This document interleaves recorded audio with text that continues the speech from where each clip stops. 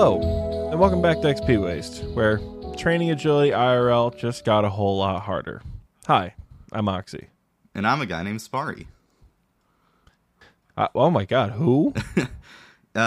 You're not the usual guy. No, I mean, a little self-dox. I might not be Michael, but my middle name is Michael, so... Okay, all right. A guy named Sparre, Michael, whatever your last name is. Okay, that's fair. I'm gonna break the illusion slightly. Sparre's actually my last name. I gotta level with you. I've said it once, I'll say it again. Making your last name your screen name is the stupidest thing you could have done. I cannot stress that enough. I absolutely am aware. For people to call you by your legal last name as a screen name, especially when you have a podcast, that's just dumb. I'm sorry, man. That's dumb. But, in any I'm case, sure you're totally familiar with that.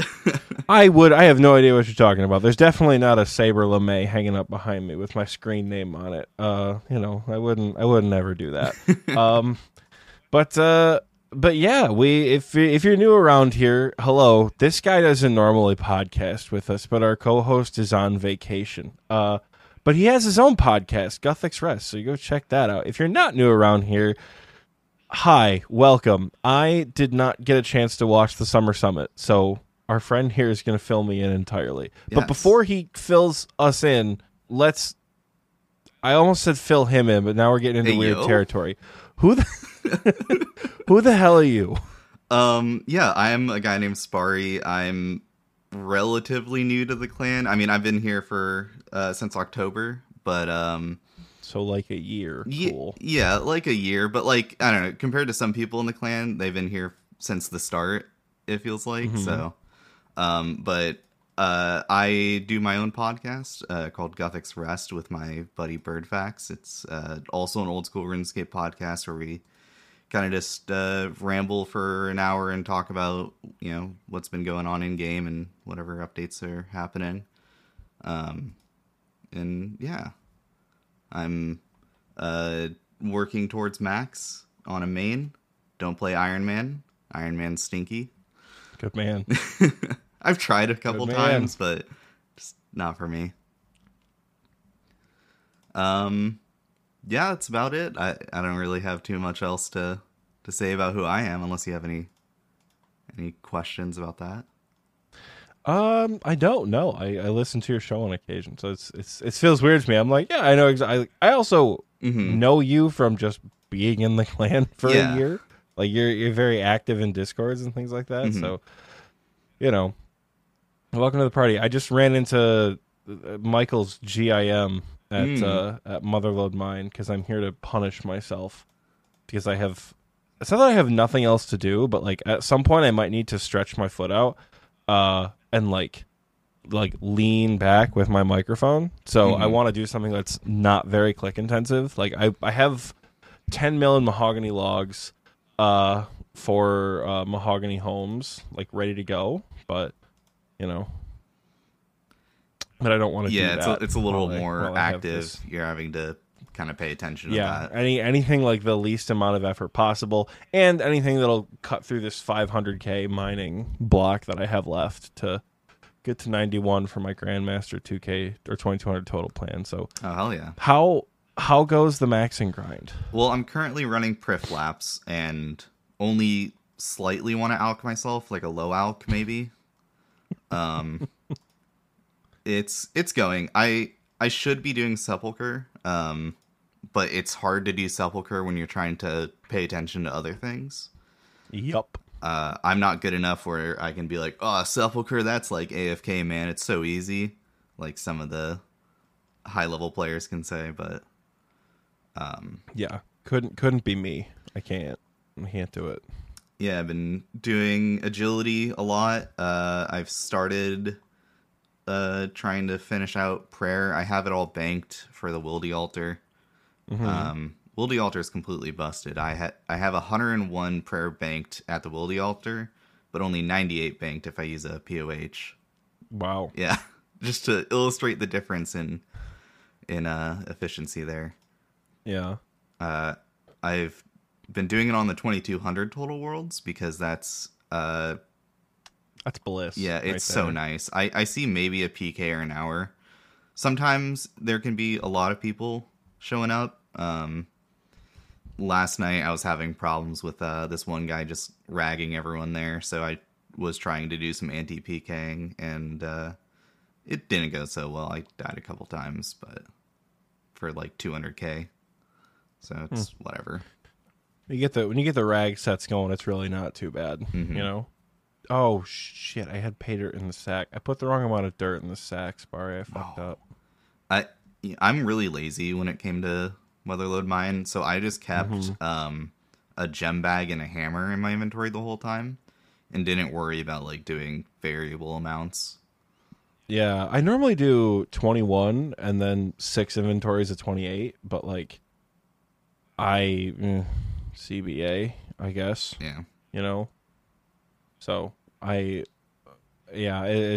easier for me to like not have to think. The less I have to think while doing mining is the less I have to think about mining, which is the happier it makes me. Because boy, howdy. I mean, I can't This is recommend skill. doing 26 inventory slots enough then. No thinking at all. It's no think, only mine. But Plus, well, all the that's gems good. go into the sack, so it's pretty nice. Do they automatically go on the sack? Yeah. I did not know that. Yeah. I don't think I've ever used the gem bag that I bought. I Um, think I bought it for the collection log slot, and it's been collecting dust in my bank. And I don't think I've ever used it because, like, I'm a main account. I don't need to yeah. have gems for anything. I don't know. I would bring it whenever I was mining, just because it was like, it was -1 inventory slot to never have to worry about dropping gems ever again. So nice for when I was power mining iron or doing amethyst or really anything. Because you've already got 99 mining, you know? Yeah, I'm done with that now, so I don't have to worry about that. How close are you to max? So I am 2230 right now, and if we were to put that in terms of how many hours left, I have 120 efficient hours, which really means I have like 300 hours left to max. Okay. What skills? I have I'm about to get 96 agility. I'm at 95 prayer, 92 runecraft, almost 98 fletching, and then I'm at 87 construction and 88 hunter. Okay, so you can just machine gun most of those skills. Yeah. And then agility and hunter will probably take a little bit longer. But hunter isn't that long from what I understand. Hunter is just sort of like quick. I just despise the skill. I really like herbivore, but I'm not a big fan of like much other things. Yeah. In hunter. Herbie is a nice change of pace from the rest of hunter, but it's also not like super fast compared to like doing black chins or something. CBA, I hate black chins. I don't think I ever want to catch another black chin again. Because like I sat for like a year with like base 80s minus hunter. Like it was so long it felt like I didn't have base 80s because like chins were just miserable. And then when I finally got 80, I've never looked back.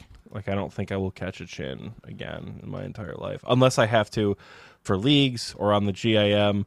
There's so many things where like we're talking about right now. The recording booth chat is like, oh my god, leagues, Hunter Guild, like we'll get there, guys. We'll get there.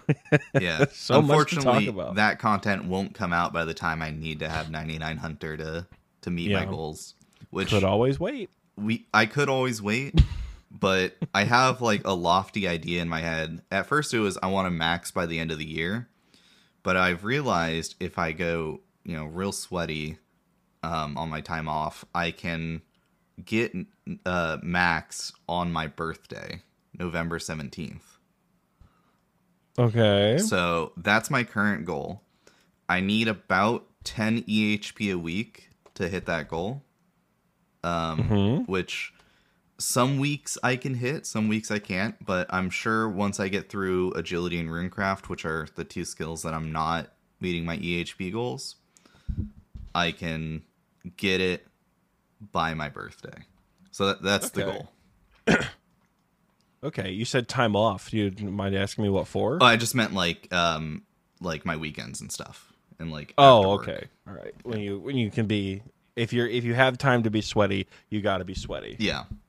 Like if I'm playing the game, I need to be doing like sepulcher and tick manipulating chins and stuff, spam clicking the altar. I know, I hate. This is coming from the guy who's like 408 man TOA. Let's get her going. Like, let's just say, I see you in there with the Raiders all the time. I saw you in there earlier today. It was like 12:15. I was finishing up Achievement of the Week, and I saw you in VC with like 10 people. I'm like, this guy's running high level raids right now, I guarantee. They offered to have me join them, but I was like, I gotta finish reading these blogs for an undisclosed reason. Yeah, I was doing the exact same thing. Like, I saw people in a couple different VCs. I'm like, not only do I have to read, I have to do like work for the show. Like, I have to make sure the Patreon's all set. Look at new patrons. I have to get Achievement of the Week going. Achievement of the Week's gonna be good this week. We have some cool stuff. Oh hell yeah! But I don't know if you guys, if I submitted it late or if you missed it, but I actually got another 99 for the last week. You did, but you think you did it either while we were recording. Okay. I think you got it while in the break, because it may or may not be on Achievement of the Week this week. Like, maybe I wouldn't be 100% sure because I didn't make Achievement of the Week, but maybe your 99 gathering skill is on there, maybe. But I did Achievement of the Week, like, I think before we went to break. Mm-hmm. And then, like, after the break, I just, like, didn't look at it again. So there are a couple people who have achievements from that Sunday that didn't make it on last week's episode. Gotcha. So, yeah, I've kind of forgotten when you guys normally do these recordings because I downgraded my Patreon subscription because I am normally at work when you guys are recording, so I can't tune in live. Yeah, usually. I mean, it's... I don't think that's a bad tack either. Like, if the recording booth is why you're doing the wise old man tier and you can't have, like, access to the recording booth, like... Yeah. That's why I was at the higher tier. I was like, I want to listen live, but my boss isn't too happy about having earbuds on at work, so... Yeah, I feel that. I feel that. I mean, appreciate the support regardless, though, you know? Yeah, you guys have awesome content. I enjoy it. It gets me through my week. Thank you. I quite enjoy your guys' stuff too. You guys have you and Birdfax have a different dynamic to Michael and I, which is it's fun to like listen to you guys chat about, you know, all things RuneScape. Yeah. I am not a big podcast listener, like, period. Like, I don't think I listen to my own show at this point unless I have like a really far drive or it's a really good episode. Like, I listen to half the episodes in my editing software. So for me, it's like if I either listened to half of them or I was on half of them. So, you know, whenever I do get some time though, I tend to throw you guys on because hell yeah, at this point, you guys are the only other podcast that I listen to. I'm honored. I'm just not a. Literally, I think prior to making this show, I only listened to like Call Her Daddy, and that show has just been. I don't want to say in the bin, but when I started listening to it in like 2019, 2020, I thought it was much better content. And then like the co-hosts had a huge falling out, and then the content has evolved a lot since. Like, you know, the host that's left will have like Post Malone on the show, and I'm like, it's like a whole like video interview, and it's just a different that thing. kind of stuff. Yeah, it's just different stuff. And I, again, as not a podcast listener, like, it doesn't take much for me to like fall off of a series, you know? Yeah, that's fair. That's kind of similar to I listened to a podcast, or I used to listen to a podcast called Welcome to Night Vale, which is a fake radio show from like a small town in the middle of nowhere where it's kind of like absurdism. There's just like weird stuff going on. And I really enjoyed it for a long time, but now listening to it, it's like maybe an hour long, and 30 minutes of it feels like, or 20 minutes of it is just them reading advertisements for like their own stuff or their other shows, and it's like, man, I just want to listen to the show. Yeah. Not all this other stuff. And the story's kind of gone a different way, and I've just kind of stopped being interested in it. Yeah, narrative really. Yeah, really kind of took a dip. Mm-hmm. But But I listen to a lot of podcasts, so Yeah, I don't have a job that kind of lends itself well to podcast listening. yeah. Like Imagine listening to a podcast while you're trying to help some kid with yeah, his problems. exactly. Like, how does that make you feel? Like, what, huh? And then, like, one ear's them, one ear's, like, AirPod with a podcast. So I've got time writing notes to do it. I really struggle because I tried this in my internship. I would listen to the Wilderness podcast back when that was a thing. I listened to it in my internship a lot, or tried to.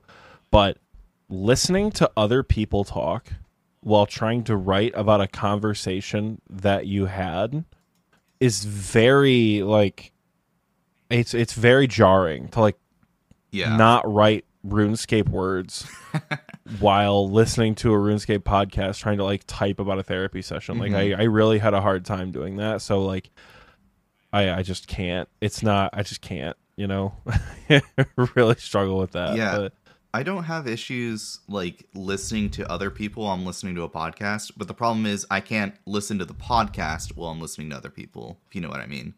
Like, I end up tuning out the podcast, and then I get annoyed because I'm like, oh, I just missed, like, 15 minutes of what was happening. Now I gotta rewind it, and so I try not to listen to it while I'm talking to other people.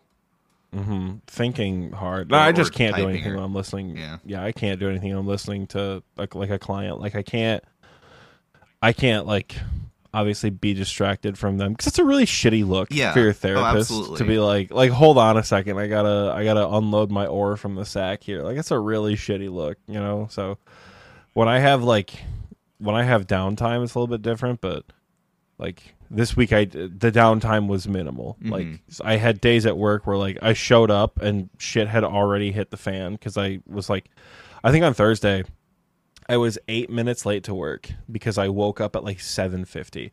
And it's not like I'm not paid by the hour, and I'm not paid by the client hour. So I just, like, my boss is like, show up whenever, leave whenever, just work full time, like, work a full-time block. So I'm really lucky in that regard. But, like, I like being there at 8 because that's when the kids get there. If the kids aren't in the building, I have no point in being there. So, like, I like to be there when they're there. I don't like to be there before. I don't like to be there after. I got there a little bit late. Everything had gone off the rails by the time I walked in. Like, I had 2 minutes in, one of my coworkers called me aside, told me something, and I was like, stop right there. We're within earshot of the kids. I went back to my boss's office, like, a minute later, and then from probably 8:11 until, like, 11:40, I was doing all sorts of just, like, wild and crazy stuff. Oh, man. And then after lunch, I had more but different wild and crazy stuff happen. And then to cap the whole day off, I was like, all right, we can finally rest, except we can't, because I had to do a group with all the parents, like, unrelated to what had happened, anything that day, just like the regularly scheduled parent group. So, like, I have not had a lot of downtime this week. A very hectic day. Yeah, very hectic. In addition to fencing, and in addition to the bingo I was in. I know people have been asking me about the Raids Bank bingo. We took second place, unfortunately, so we didn't get any prize money, but I had an absolute blast in that bingo. Like, it was so much fun. And there was, like, call me biased, I don't think TNL bingos have a lot of shitty tiles. And the ones that are intentionally shitty, like, get a gout tuber, or, like, do barbarian assault with your team. You made me have to get a gout tuber. It took so long. Well, like, the idea is, like, it's tedious, but it's not hard. No. Like, getting a gout tuber isn't gated behind a certain amount of skill. Like, barbarian assault is kind of gated, but, like, it's also not that difficult. That was a fun time. I think we're going to keep making it harder, but, that's the thing. Like, if it sucks, we want it to at least kind of be fun. Like, when my team did the gout tuber, we just got back from Cal Fight Queen, and we all put fashion scape on. So we had skill capes, infernal capes, all sorts of, like, fun gear, like, all digging in the same world. I think we had, like, 11 people online digging for a gout tuber. It took us, like, 10 minutes. Like, it was. I'm jealous. It's just, like, a stupid little fun time that, like, normally would suck to do by yourself, But this bingo really did not have any shitty tiles. Like, it really, there were some that, like, oh god, a dagger from an unsired. That sounds like that sucks. Specifically a dagger?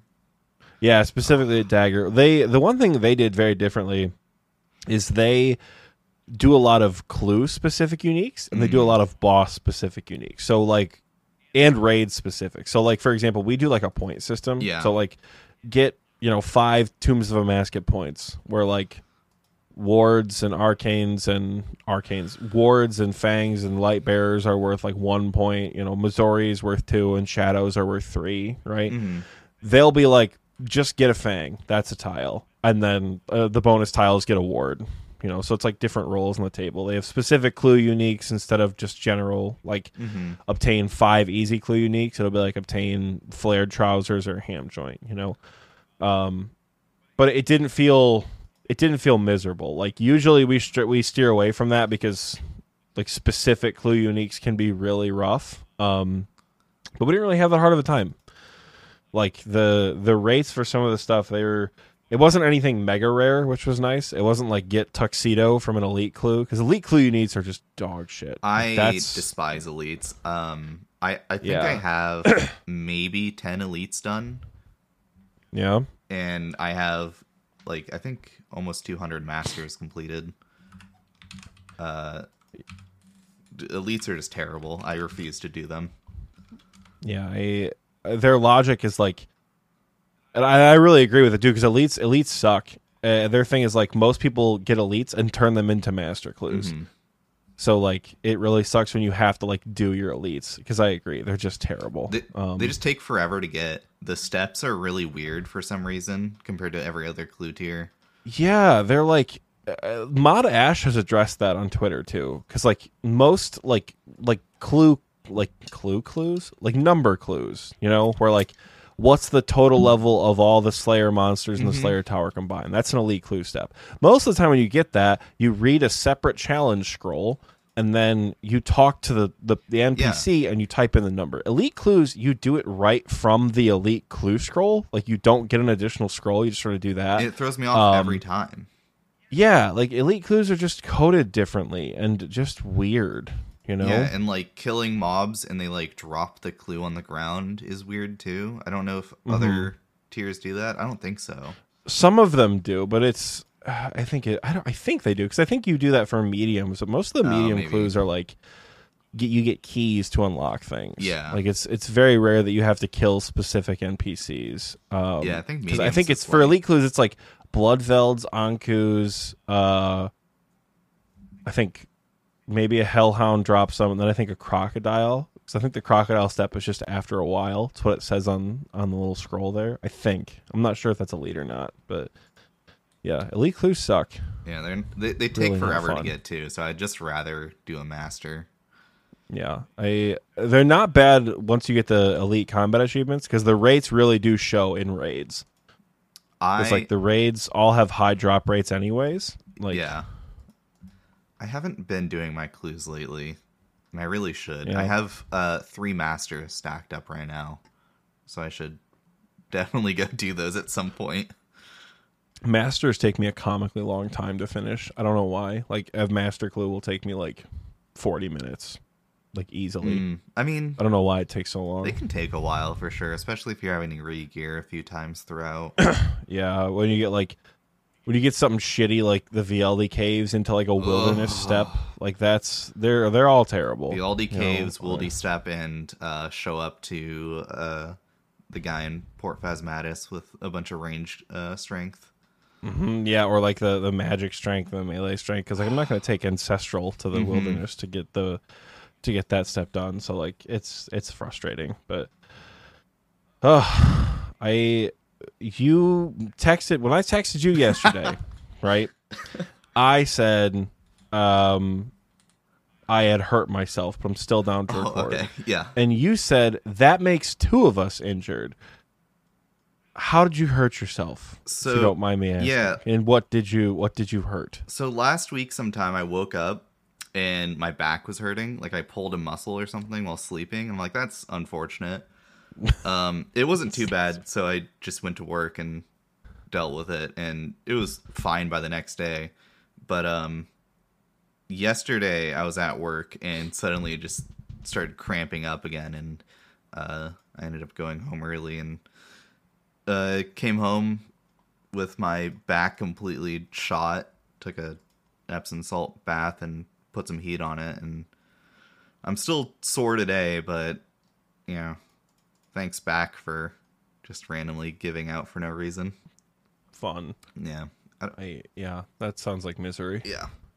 So right now, you really can't do anything comfortably. No, I'm sitting with like perfect posture right now in my chair. I have a nice office chair that I got, and I'm trying not to move side to side or move my back at all.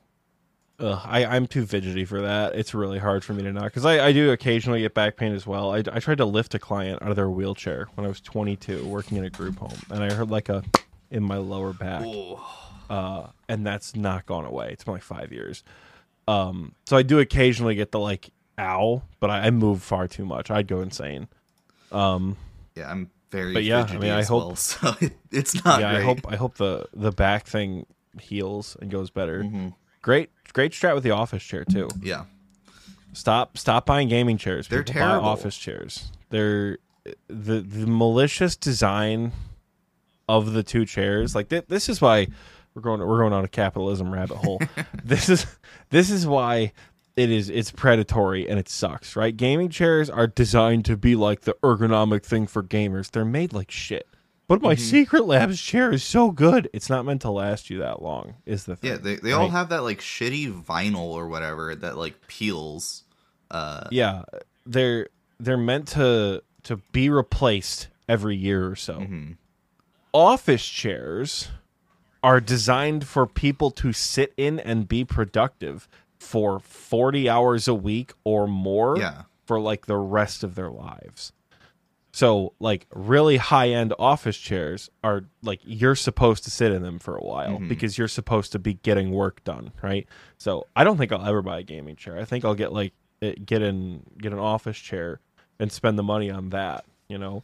Yeah, like the chair I have is comfortable, but I've had it for a couple of years, and my cat's absolutely destroyed it. I know a couple of times I get up, and people, like, catch glimpses of how rough my chair is. So yeah, the mesh on the headrest of my chair is coming apart because of my roommate's cat. So that's a good time.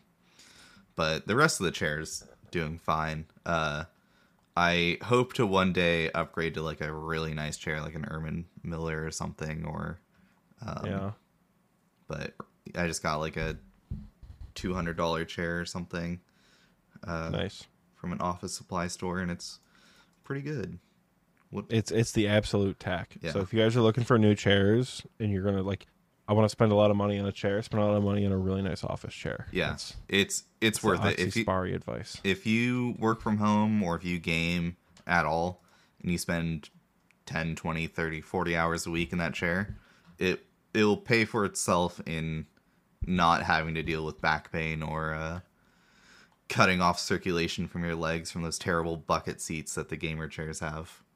Mm-hmm. And I was like noticing that as well, like because I was putting in some sweaty hours with the bingo. Even like, you know, I want to go to bed at like 11:30. I'm up till like 1:15, 1:30. Because my teammates were like, well, we can just do one top in a trio. I'm like, fine, make it a 4-man. I'll go with, you know, and then sure enough, we're just up forever doing it. Yeah. But I like stand up after a while. I'm like, my thighs feel numb. And that's not how that's supposed to feel. Like fencing, prior to yesterday, fencing is a very leg intensive sport. Like, I might be a big guy, but I got some. My thighs are pretty strong, right? Because I got to support my body weight. Because I'm crouching the whole time while I'm fencing. So when my thighs feel like, I'm going to use the term atrophied when I stand up. I'm like that's not good. Like my thighs feel different and somehow worse after sitting for a long time gaming than they do after fencing for several hours. So, which, God. Yeah, gamer chairs are just a scam. It's just don't get them. They really are. And they all have like, you know, gamer design, so they're all, you know, sharp edged looking and just like I don't I don't understand the gamer aesthetic. I don't want my chair to look like that. I don't want my keyboard or my mouse to look like that. Just give me something that is functional and is comfortable.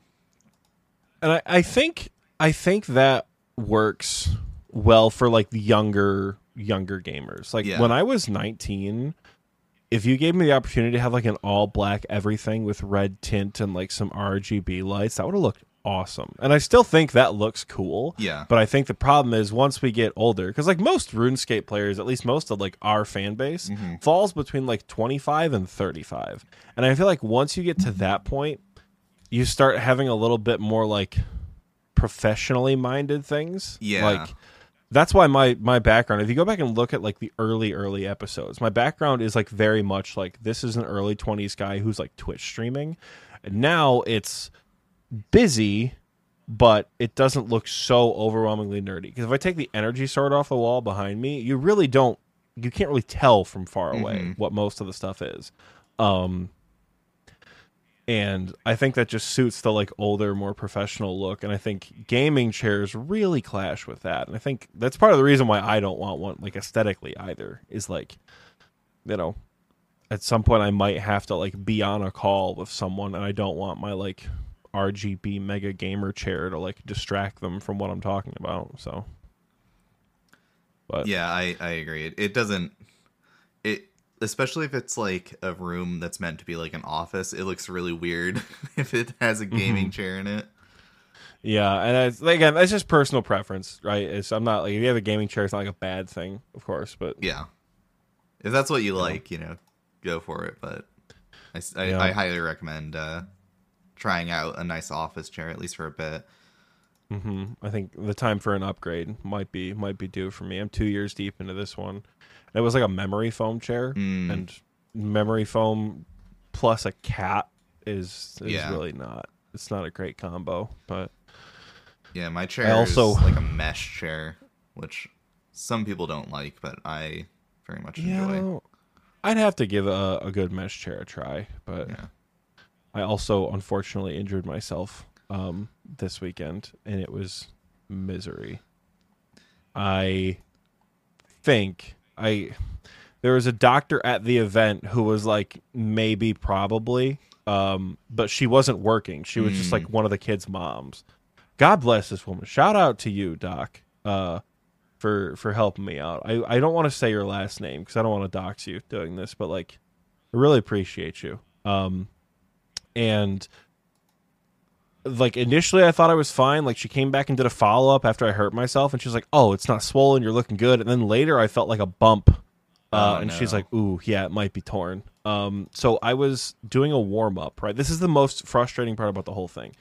I have been looking forward to this tournament because I said it last week. Yeah. Like, it's the largest local tournament in the state of Michigan. I am so excited for it. During the fucking warm-up bout, I just stood up. I challenged a guy, from Chicago or whatever. Just a quick, like, 1st to 5, easy. On, like, one of the last touches, I was retreating, going for an attack. Like, I was trying to, like, get a counterattack off. And I took a step back, and it felt like someone dropped, like, a cannonball or a dumbbell on my ankle. And I thought someone backed up and stepped on me.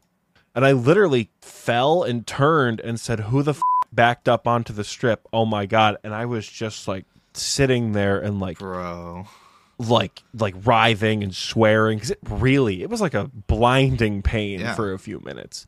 And like, I don't tend to over exaggerate pain very often. I would open my eyes and close them for I don't know how long.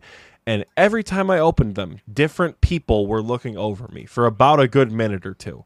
Like, I was very like, holy shit, this is incredibly painful. I think my Achilles tendon just sort of like popped while fencing. And I think it tore a little bit. And it really, honestly, it felt like someone, like, my ankle was being, like, you know how you like can put your leg back and you're kind of like flexing your ankle and your Achilles? While I was doing that, I felt like someone truly like dropped something really heavy or like stomped on it. Like, it really, really hurt. Like, eventually the pain subsided enough where I could be more like personable about it, and like tell jokes. and not be like asking people what the do you mean when they're trying to ask me questions, you know? Yeah. It's I calmed down a little bit, but I had to scratch from Saber and Epee. I got an entire 2 minutes of fencing in before I injured myself, and I am currently waiting on the orthopedic doctor to call me back to schedule an appointment. As long as it's not career ending, I should be back to fencing at some point. So I'm kind of right now, you know how when you play zombies in the early waves where the zombies kind of like hobble around, that's kind of how I'm moving around my apartment at the moment. It's a lot of fun because putting direct pressure on my ankle is absolute misery, but you know, we're surviving, we're thriving. I hope you have a speedy recovery with that. That fucking sucks. You too. I hope the back feels better. Because it's definitely not the most enjoyable thing I've ever had to go through. Yeah. And I just want to fence, man. I'm gonna be so bored this week. I told my teammates that like, you might see me at practice on Thursday because I don't think I'm gonna be able to make it. Like, I'm gonna be. I love this game. I don't know what the hell I'm gonna do sitting home and playing it. You know, people have been DMing me, like asking me how the tournament's going or how the tournament went, and I've had to be like, yeah, I hurt myself, and they're like, oh, it's RuneScape time, baby. I'm like, yeah, haha, but also like, what is it, B? Sorry, my cat just like cat visit started. Yeah, she just started getting very loud. Are you okay? Yeah, like 5 minutes before I hopped in here, my roommate's cat Nana was sitting outside my door just meowing because she desperately just wants to go outside, and she is not an outside cat. She is small, short, and stubby, and declawed by her previous owners. So not a good fit for an outside cat. Bee's giving me the stink eye right now. She's also not fit for an outdoor cat. Not because she's declawed, because she's a pampered, spoiled bitch, and I don't think she'd know what to do outside. It'd be very much like Lady and the Tramp kind of thing. Yeah. She'd be outside and be like, ah. Like, I don't think she'd make it. That's kind of what Nana does when she goes out there. She just gets overwhelmed, but like, oh, I'm outside now. What do I do? Oh, God. Recording Booth Chat wants me to show B. B does not like to like be on top. He does not like to like sit on top of me. He doesn't like to be on my computer desk either because it's very narrow. And they're like, oh, pick her up. I can't get up and like bend over because I'm pretty much operating off of one leg right now. You know, I can't do that. And B's very annoyed with that. She likes being held, but only while I'm standing. So she's very annoyed with that. So the weekend definitely didn't shake out how I wanted it to, but that's okay. We're here because a lot of awesome stuff has happened this weekend for the game that we're here to talk about. Yes. Yeah. Lots of awesome stuff. Did you watch the Summer Summit? I did. Not live, unfortunately, because I was working while it was happening. I was getting DM'd from Bird's brother, actually. While it was happening, he was giving me updates on what was going on. But I watched it, the VOD, last night, and I read through all the blogs this morning. So I've gotten caught up.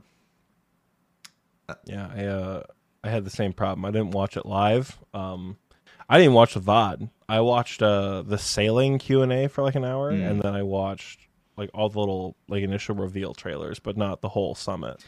I haven't watched the sailing Q&A, so it pretty much covers everything. With basically the devs doubling down on like, guys, it's not a mini game, and it makes sense. Their logic for it's not a mini game, I really do agree with, because I don't think sailing is a mini game. Yeah. It's got like, they bring up a really good point that utility skills as a whole are really hard to differentiate from mini games, because like like the mini game where you have to kill like a certain number of enemies, and then after you kill that certain number of enemies, you get reward points to spend in the reward shop for that mini game. Yeah, it's everyone's favorite mini game. Yeah, it's everyone's favorite mini game. Yeah, it's the Slayer skill. Like all utility skills are a little mini gamey, right? Mm-hmm. Except for maybe thieving. That's because thieving's fucking boring. Not that agility is not boring, but like you pretty much train agility by doing little mini games. Yeah. Right? Like little rooftops. Yeah, I mean, I'm just clicking on the same couple of squares over and over again. Sepulcher, the most popular training method for people that want to put a little more effort into it, is basically just a mini game. But people don't call agility a mini game. I don't think sailing is either. I think it's Mod Kieran in the video brought up a really good point that like way back in like 2005, the people had a pushback of like, why do we need a Slayer skill? Mm-hmm. We can already kill monsters. Yeah, like we don't need this. Like Jagex was a little bit more kind of like closed off for what they do for updates. Yeah, but there still is a like, do we need this skill, right? Kind of sentiment. Mm-hmm. And look at how Slayer has affected old school now. So hopefully sailing does something similar. I voted yes for it in the mega poll. Yeah, I just voted this morning. Like 20 minutes before we started recording. Mm-hmm. I voted. I just blanket yes to everything because it all seems super cool. I voted yes to everything too.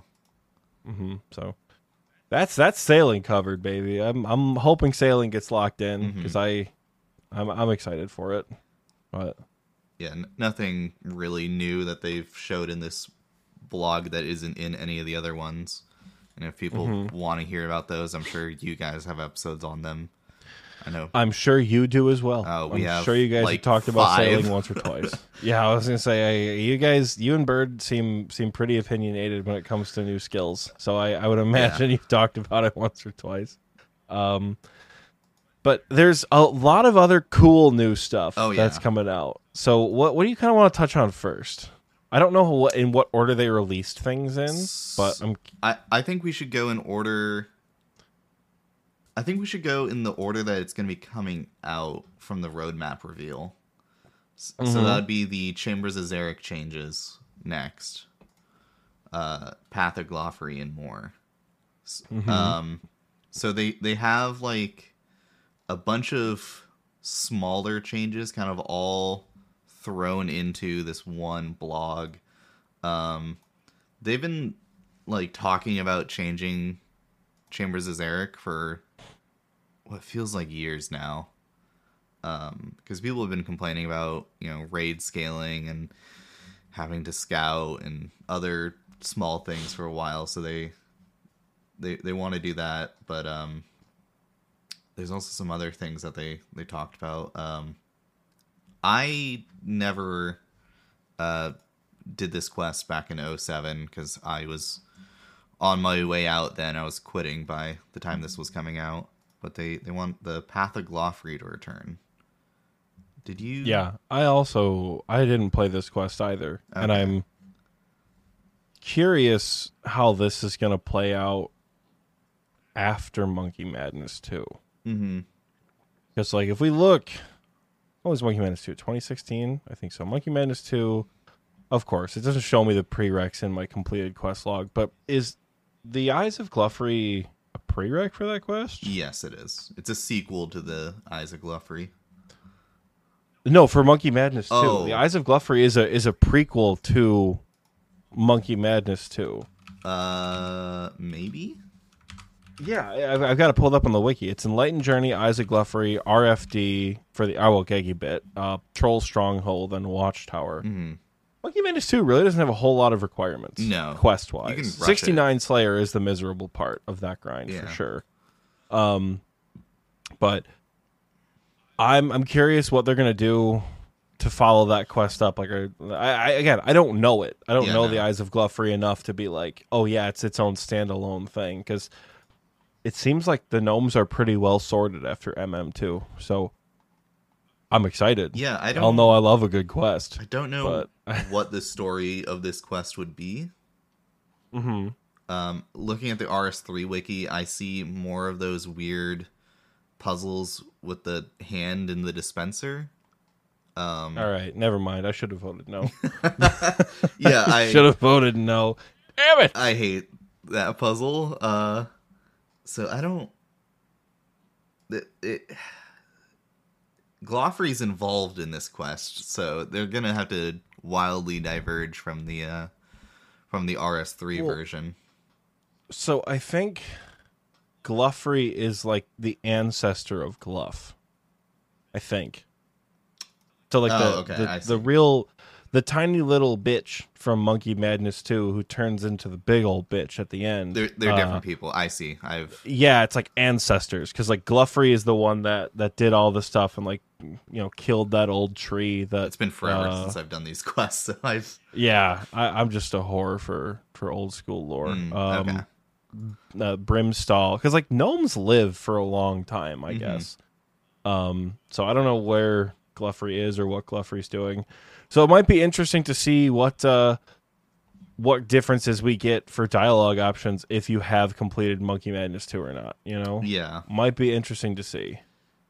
Yeah, they have the requirements on the blog for this quest. You need Isaac Gloffery, Waterfall Quest, and Tree Gnome Village. And it'll reward us with a couple new Slayer monsters, with some nice rewards from them too.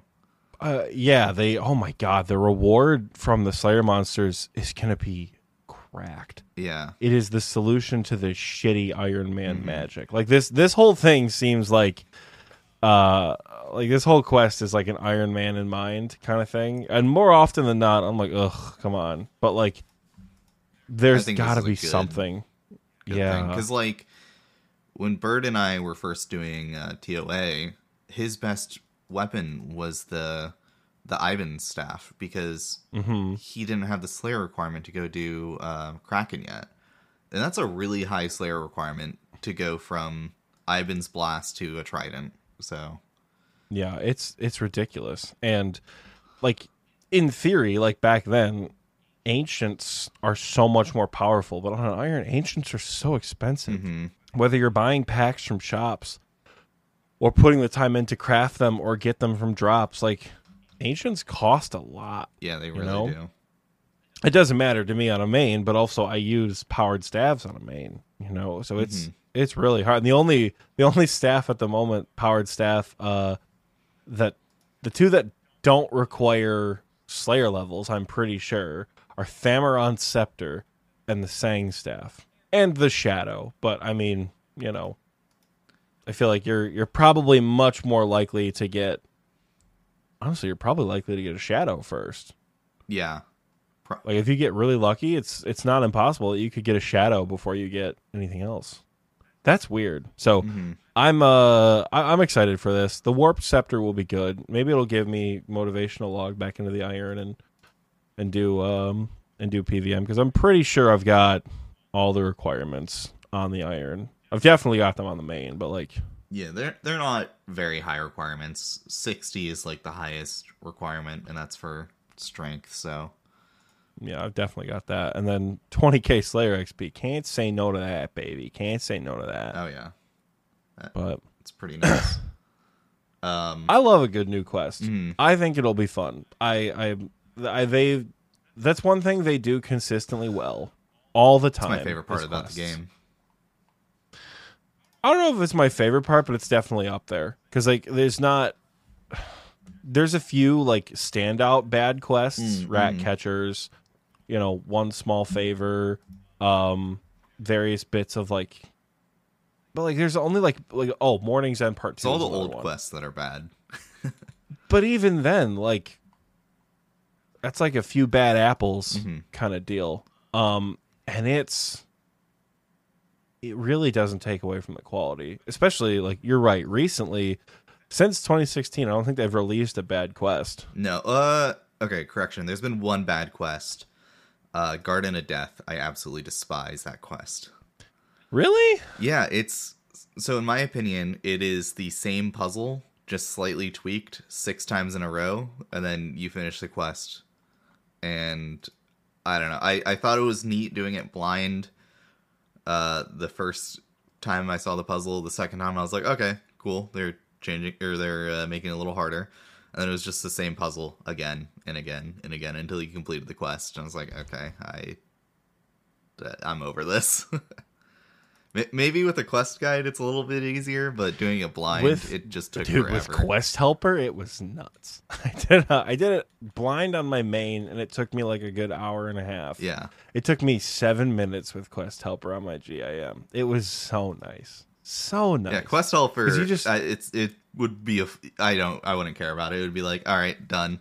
But without Quest Helper, trying to solve those puzzles, it's just not a good time. It's real nice. If they broke it up with Quest like Helper. a combat sequence or some other type of puzzle, I'd be less spiteful against that quest. But like, I get the point, you know, like it's supposed to be a very mysterious, like we don't know who we're talking to, what we're dealing with. Like narratively speaking, I really like it, but it does take quite a long time if you don't know, like if you're going into it blind. So yeah, I'll give you that one. Maybe not the best they've released, but overall, like compared to Morning's End Part 2, I definitely don't hate it, you know? Yeah, compared to some of the other quests in the catalog, it's not the worst by far. And I think a lot of the bad quests that we see are normally just the tedious ones. Like One Small Favor is very tedious. Rat Catchers is very tedious and frustrating, you know? Morning's End Part 2, it does add, it's like tedious and annoying. It's not difficult, but like running out of stamina is hell in that puzzle. Getting like running out of prayer and getting beaten to death and like having to like redo all that is miserable, right? Falling or into like the you chasm. run out of agility potions for that damn like rock climb thing you have to do. Yeah. And then the whole thing like can be put in the bin if you just like forget to set the crystal properly. Yep. Like, I failed that handhold thing like 12 times in a row. I was absolutely mauling by the end of it. Oh yeah, no, I brought way too many supplies when I did it on the GIM, and I cut through probably a good third or half of them trying to do that puzzle because it's such brutal. a long run back too, just to add insult to injury. Yeah, so I'm confident Isaac Lufree hopefully won't be like that. Yeah. Though, boy, do I hate that puzzle. Yeah. I hate. Yeah, it's that puzzle in Eyes of Glufree. So hopefully Path is. Yeah, it's been a while since I've done that puzzle, but I remember not having a good time with it. I think I just like brute forced it or something when I did it on my main. Yeah, I just don't understand it. Yeah. You know, I don't. Brain too small. Brain doesn't make sense of it. I don't get it. I'm you know, I'm bad at puzzles. Same. I'm not a big puzzle guy, especially unsolved. Yeah. But. Yeah, that's that quest. They went on to talk about some mid-level PVM stuff. They want to try to like insert something that's in between doing like the free-to-play bosses and doing fight caves, so that people can get a little more accustomed to doing bossing before they move on to trying to get their first fire cave or trying to do, you know, maybe raids in the future. So they want to add a new boss, and they didn't really give too much details on what the boss would be like. Just this segment, I voted yes for it because, like, yeah. Yay, new bossing content. But also, I'm curious what bridges are left to gap in the low to mid level, right? Because you've got, like, at the lowest possible level, you've got Obor and Bryophyta, who mechanically, there's stuff you have to do, right? Like, Obor has two different attack styles. Obor's got a stun and a knockback.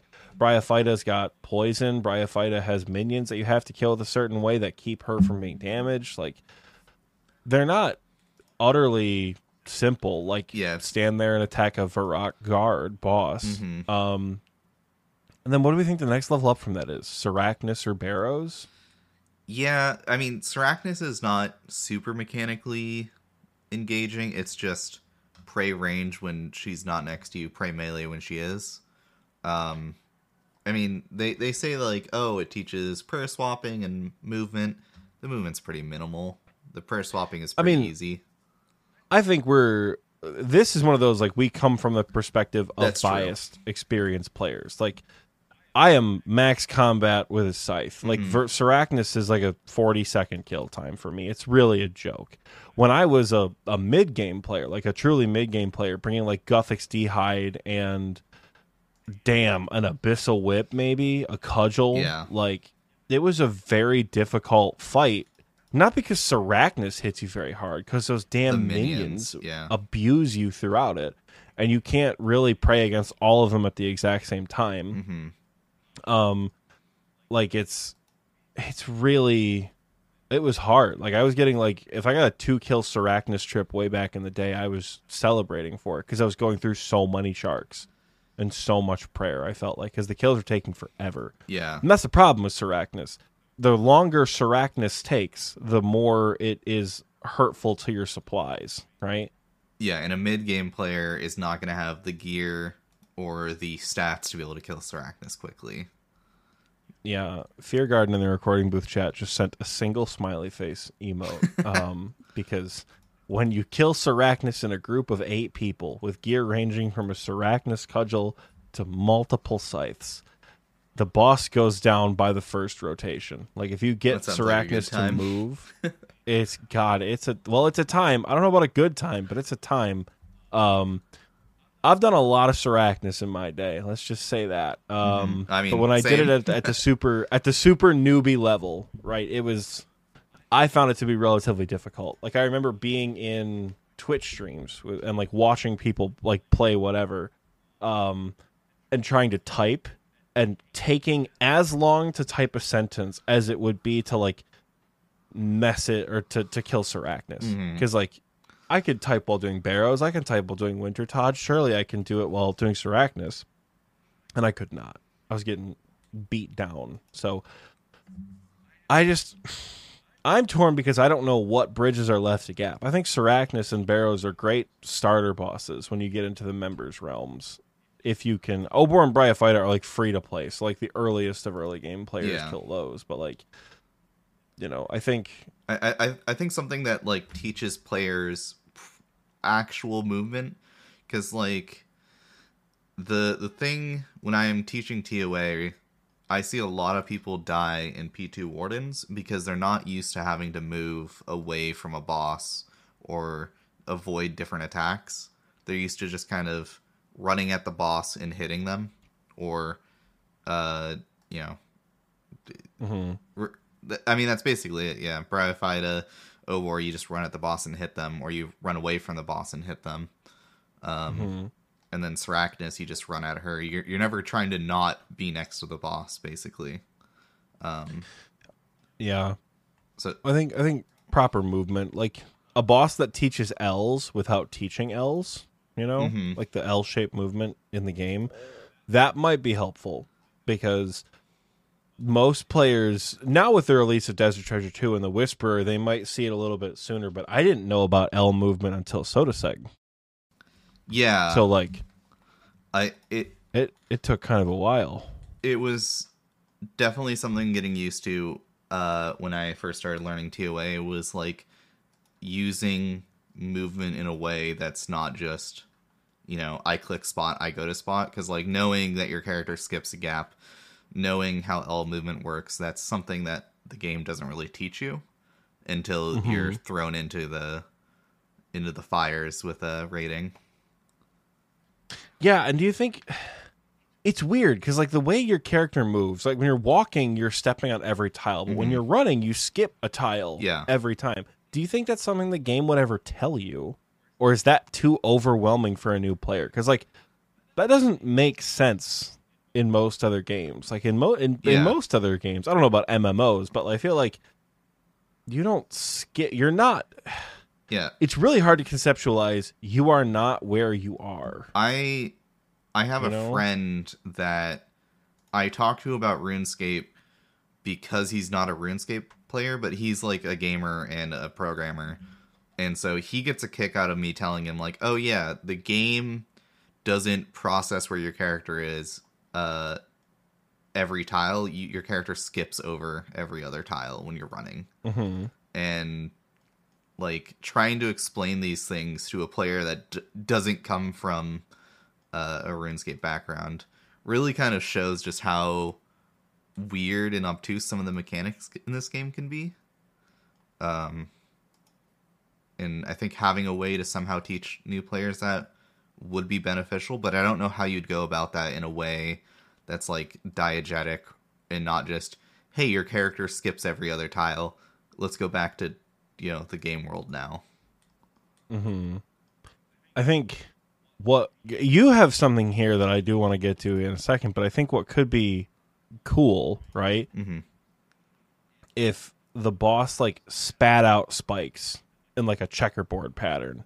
Oh, yeah. But you had to run away. And then that would almost, without really saying it, be like, hey, this is what true tile is. Mm-hmm.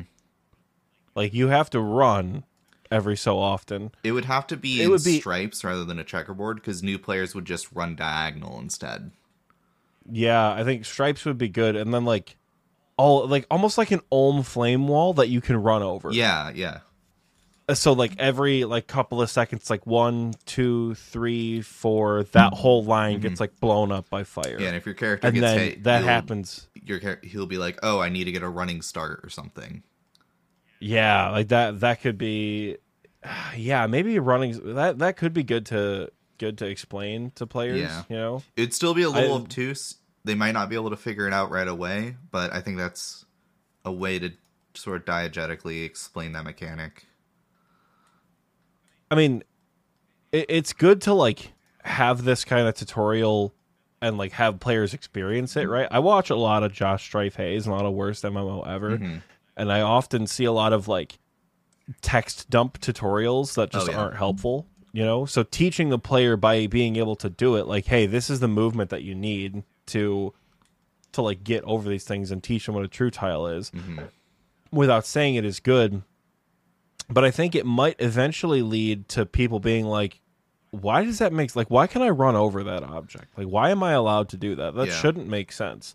And then someone else will be like, it's true tile. That's just how it works. It's the RuneLite plugin. Look at it, Yeah, and like then people will be, confused why they can't true tile over Ulm Flame Wall or something.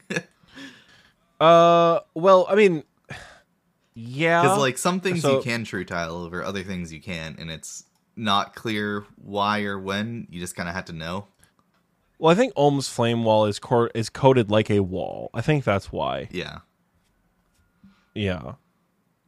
Like, and then Fear brings up Zebek waves. Yeah. I don't know how to true tile through Zebek waves. I don't know how to do it. You have to, for Zebek waves, you have to move one tile away from the wall or from the wave, and then you move running through it.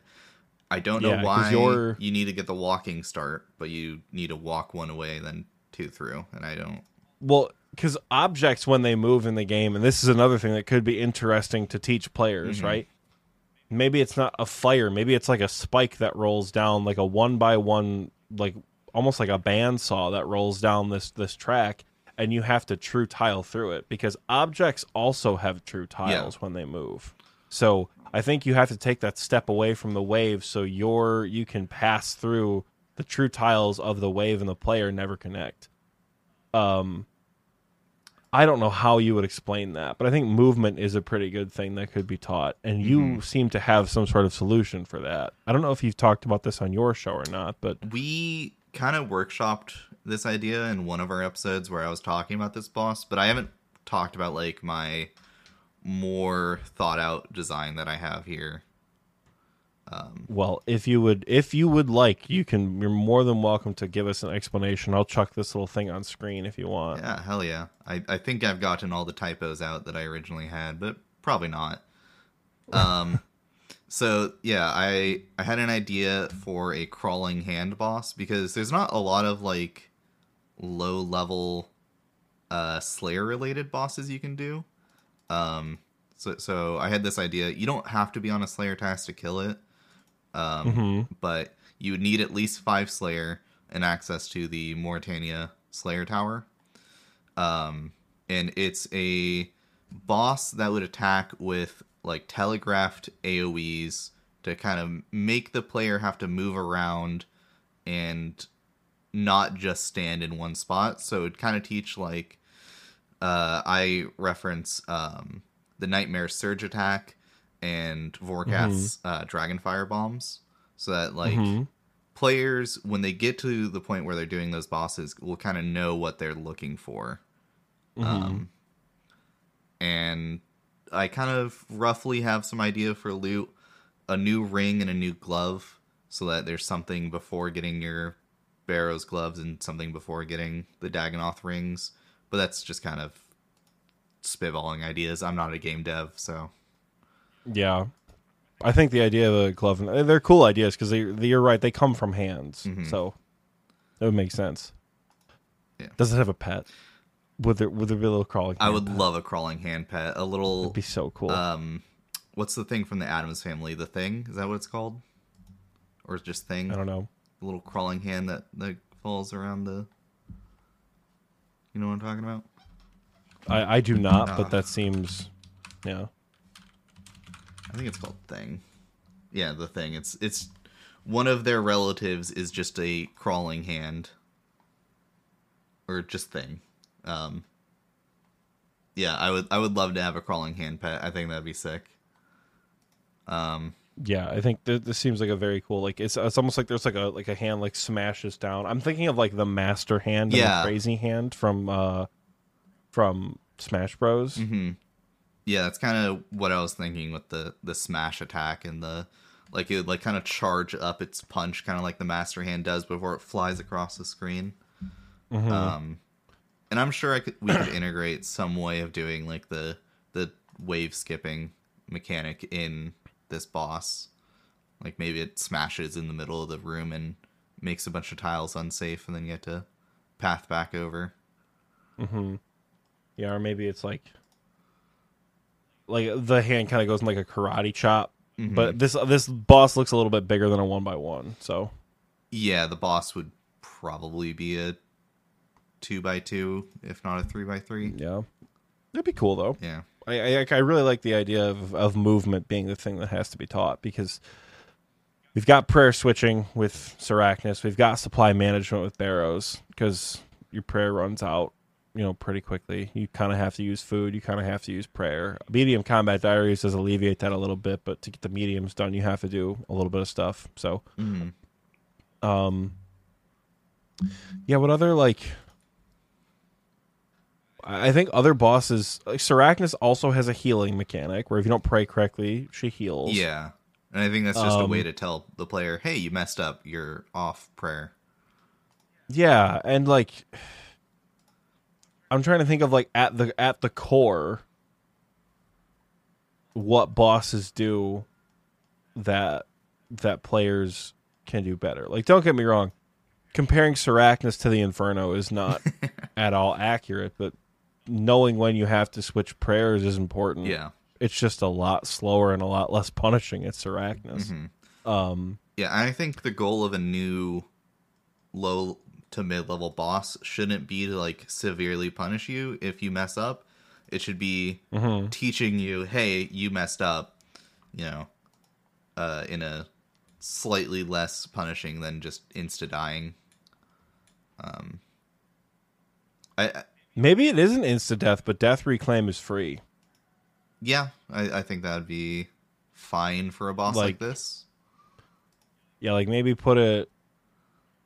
I don't know, maybe put it in a Slayer training thing. Like the Slayer Masters have this training arena.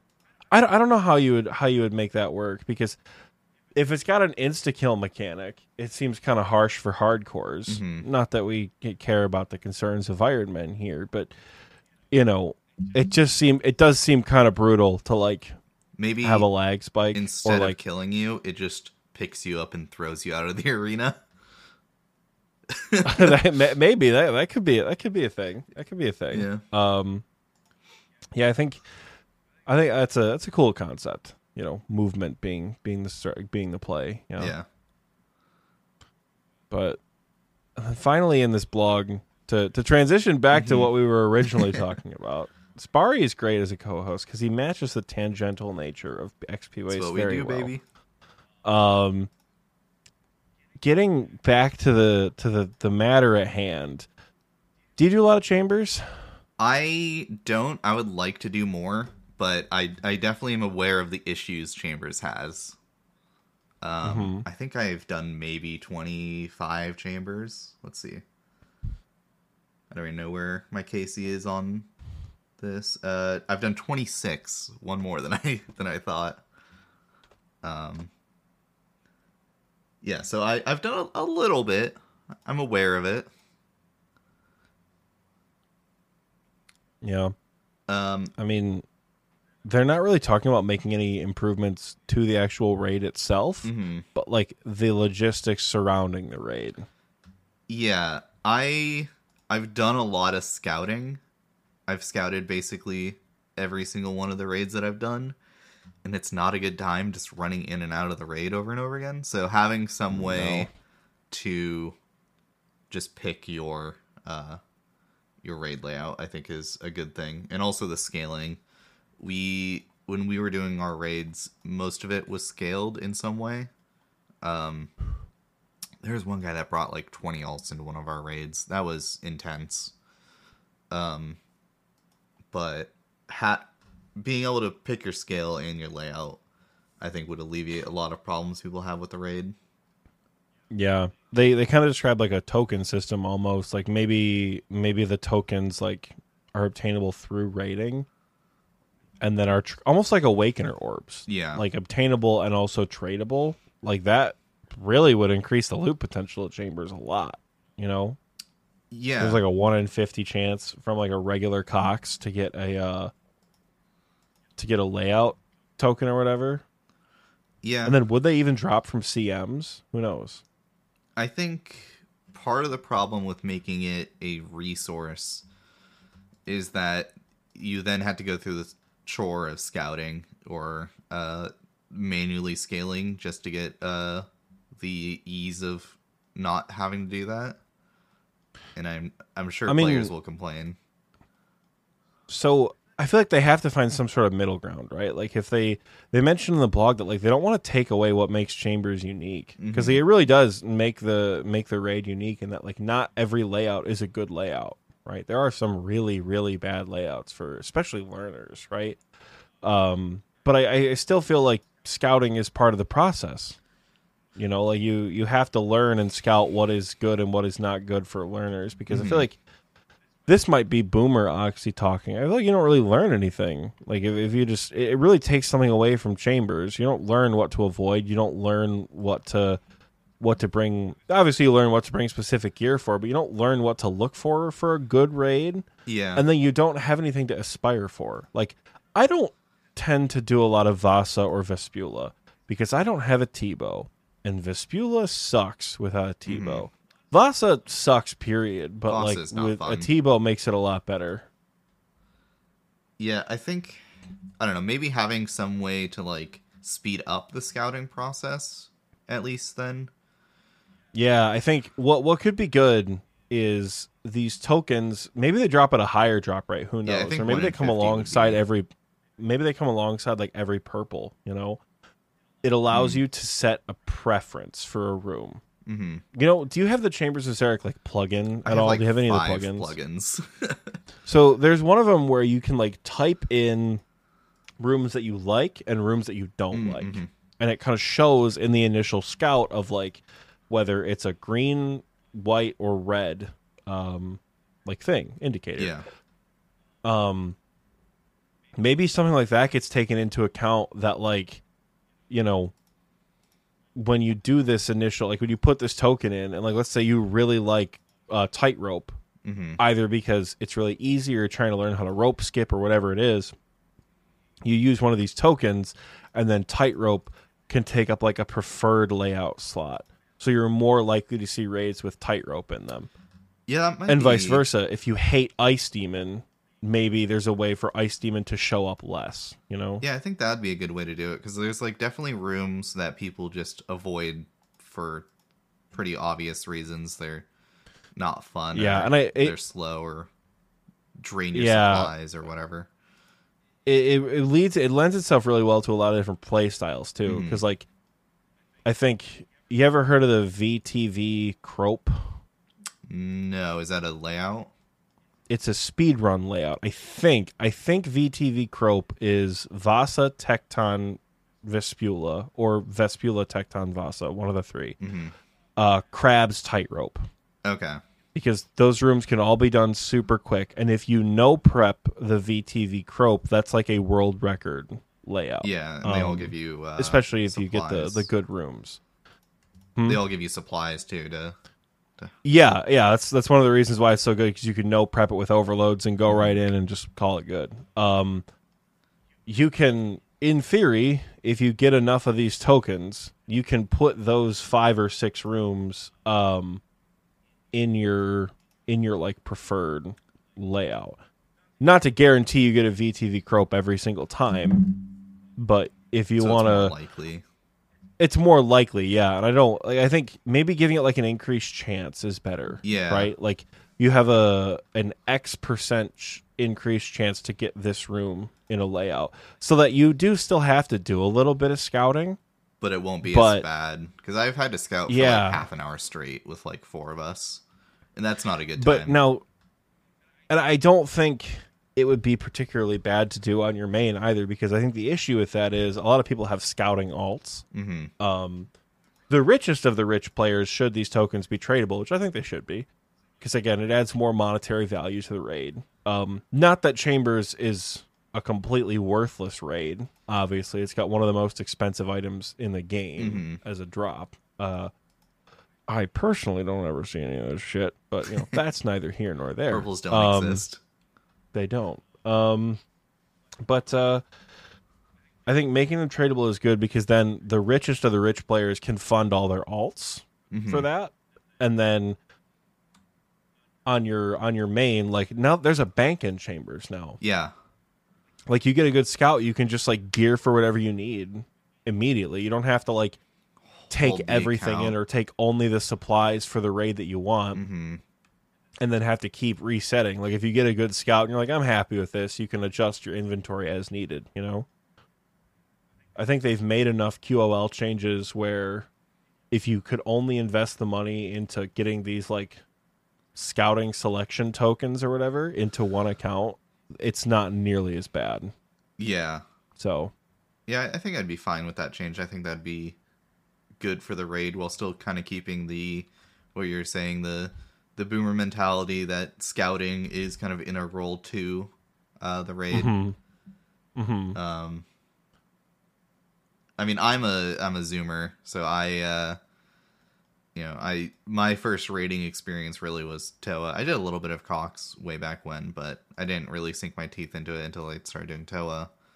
And scouting to me isn't the most enjoyable experience, but I can see why having the random layouts kind of adds to the raid. Yeah, I don't think it's, and I'm not saying like people should be miserable. I just think, I don't know, I'm very used to scouting, so it just seems very very different. Otis in the recording booth asks, is scouting the same as looking out for PKers? No, you're running in and out of Chambers to find a good layout. So to keep it brief, Chambers has like 20 something rooms that can randomly generate.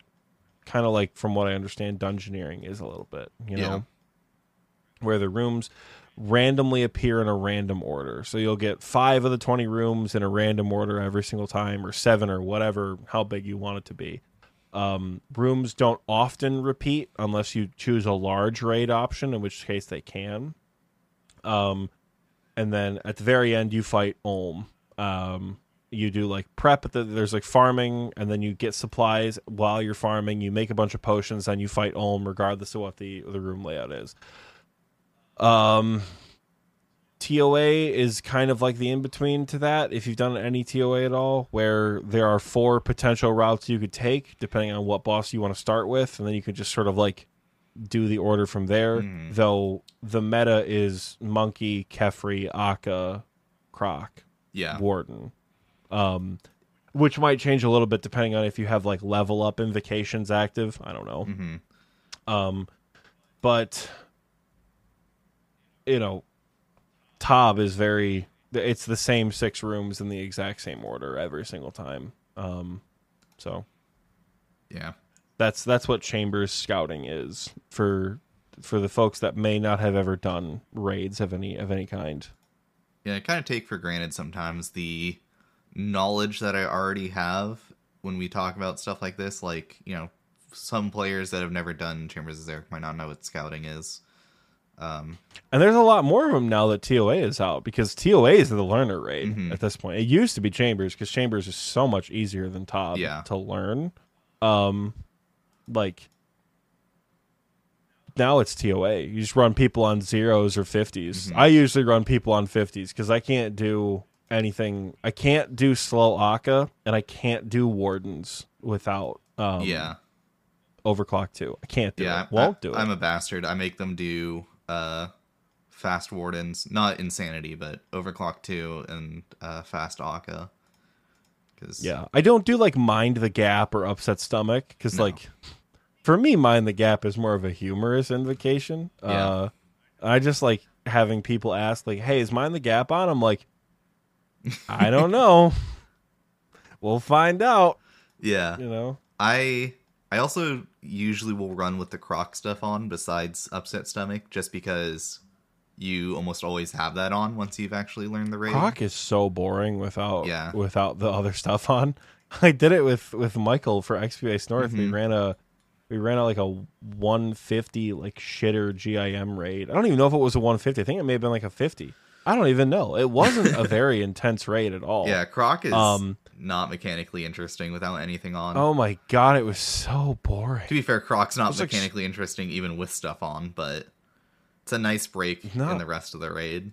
It's once it enrages at like level 4, it's interesting with the 2-tick alternating. That's kind of scary. Yeah, but machine gun Croc. Yeah, it's really that it gets really spooky then. Like, I don't remember being so tense than when I first accidentally got a level 4 in a solo raid. Yeah. That was horrifying. I wiped towards the I barely made it. I think I wiped with like maybe 2% left with Zebek. Oh man. And of course I turned hardcore on because I didn't have a good like setup for expert modes, but now I'm like mad chilling in my expert modes. I put Walk the Path and Insanity on, and then just 200 levels worth of like shitter invocations. It's great. Yeah, it's the way to go. Softcore run, 40-minute timer, no Mind the Gap, no Boulder Dash. We're chilling. Boulder Dash is the one invocation that I still absolutely despise. I really don't like. I can do it. Yeah, I can do it. But if I don't have to, I won't. Like if I don't have to turn Boulder Dash or God, what's it called? What's the one with extra minions at Kefri? Medic or no, not the other one. Not more Medic. Overloads. More overloads like that. Yeah. Upset Stomach. If I don't have to turn that stuff on, I will. Yeah. Stay Vigilant. I'm usually pretty happy to turn Stay Vigilant on, especially if I'm with someone who can butterfly with a shadow. But like Stay Vigilant doesn't bother me too much. Yeah. I don't ever turn Keep Back or Double Trouble on, though. No, I have accidentally turned Double Trouble on once, and I'm like, never again. In a solo, it's not horrible, but it's just inconvenient because every single special attack slows down the room. It slows it down so much. Yeah, like it's miserable. I don't like Double Trouble because it slows things down, and I don't like more Overlords because it also slows down Kefri. Kefri goes from like a super quick room to pretty long because you're having to deal with the melee healing from the first minion spawn. And in our raids, unless you're in a huge scale, it's really hard to out DPS the 2 healers. Well, even when we do like our large raids, usually in the first set, it's kind of a meme, but I'm pretty good at like killing all the swarms that spawn so that Kefri ends up at like 1 HP or 100 or so by the time the phase ends. So we just go to the second phase right away. Mm-hmm. And so, like, if you have Overlords on, that's basically impossible because the melee minion's healing from the start, and it's so slow. I just want to speed through that room. It sucks. But yeah, most of the chambers changes seem fine. Yeah, I wouldn't be. I'm not a big. Of it. Yeah, I'm not like obsessed with chambers, but I feel like the people who are obsessed with chambers have been asking for some adjustment to scaling and scouting for a while.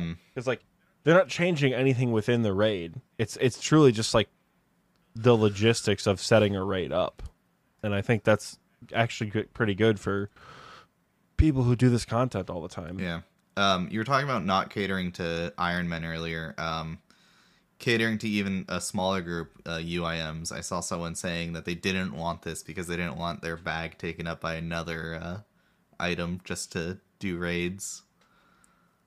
I mean, that's why I don't think you should have to take the token with you. Yeah, it should. I think there should be like a token exchange person. Yeah, or like a coin slot or something on the side of the raid. Yeah, I think there should be. I think these items, like, hear me out, right? It's a 1 in 200 chance in a regular chest to get one of these tokens, or it's guaranteed alongside a purple, right? Because we all know purples are a 1 in 50,000 drop chance at chambers, right? When you get one of these, you can give it to like the token merchant outside of chambers, and then you get like an interface of like, would you like to add a room to your preferred or your not preferred list? Right? Yeah. And then maybe with a certain number of these tokens, you can make like, I don't know how they're going to do scaling, but like mainly with scaling, it could be like, I don't know.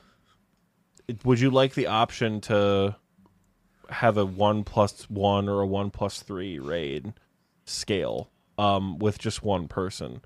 And that's like a toggleable thing once you get a certain number of tokens. Like, I feel like it almost has to be like you have to do chambers or spend a shitload of money in order to get these unlocks that make the raid better. Yeah. Because that's kind of what RuneScape is. The more you do the content, the easier that content gets because you get items to do that content better. That applies for pretty much everything but Phantom Muspa, I think. Yeah, I mean, and Whisperer and Duke. Yeah, I was gonna say to a lesser extent the new bosses too. Yeah. Yeah. Is the axe good at Duke? I don't remember if I had a teammate who was using the axe at Duke.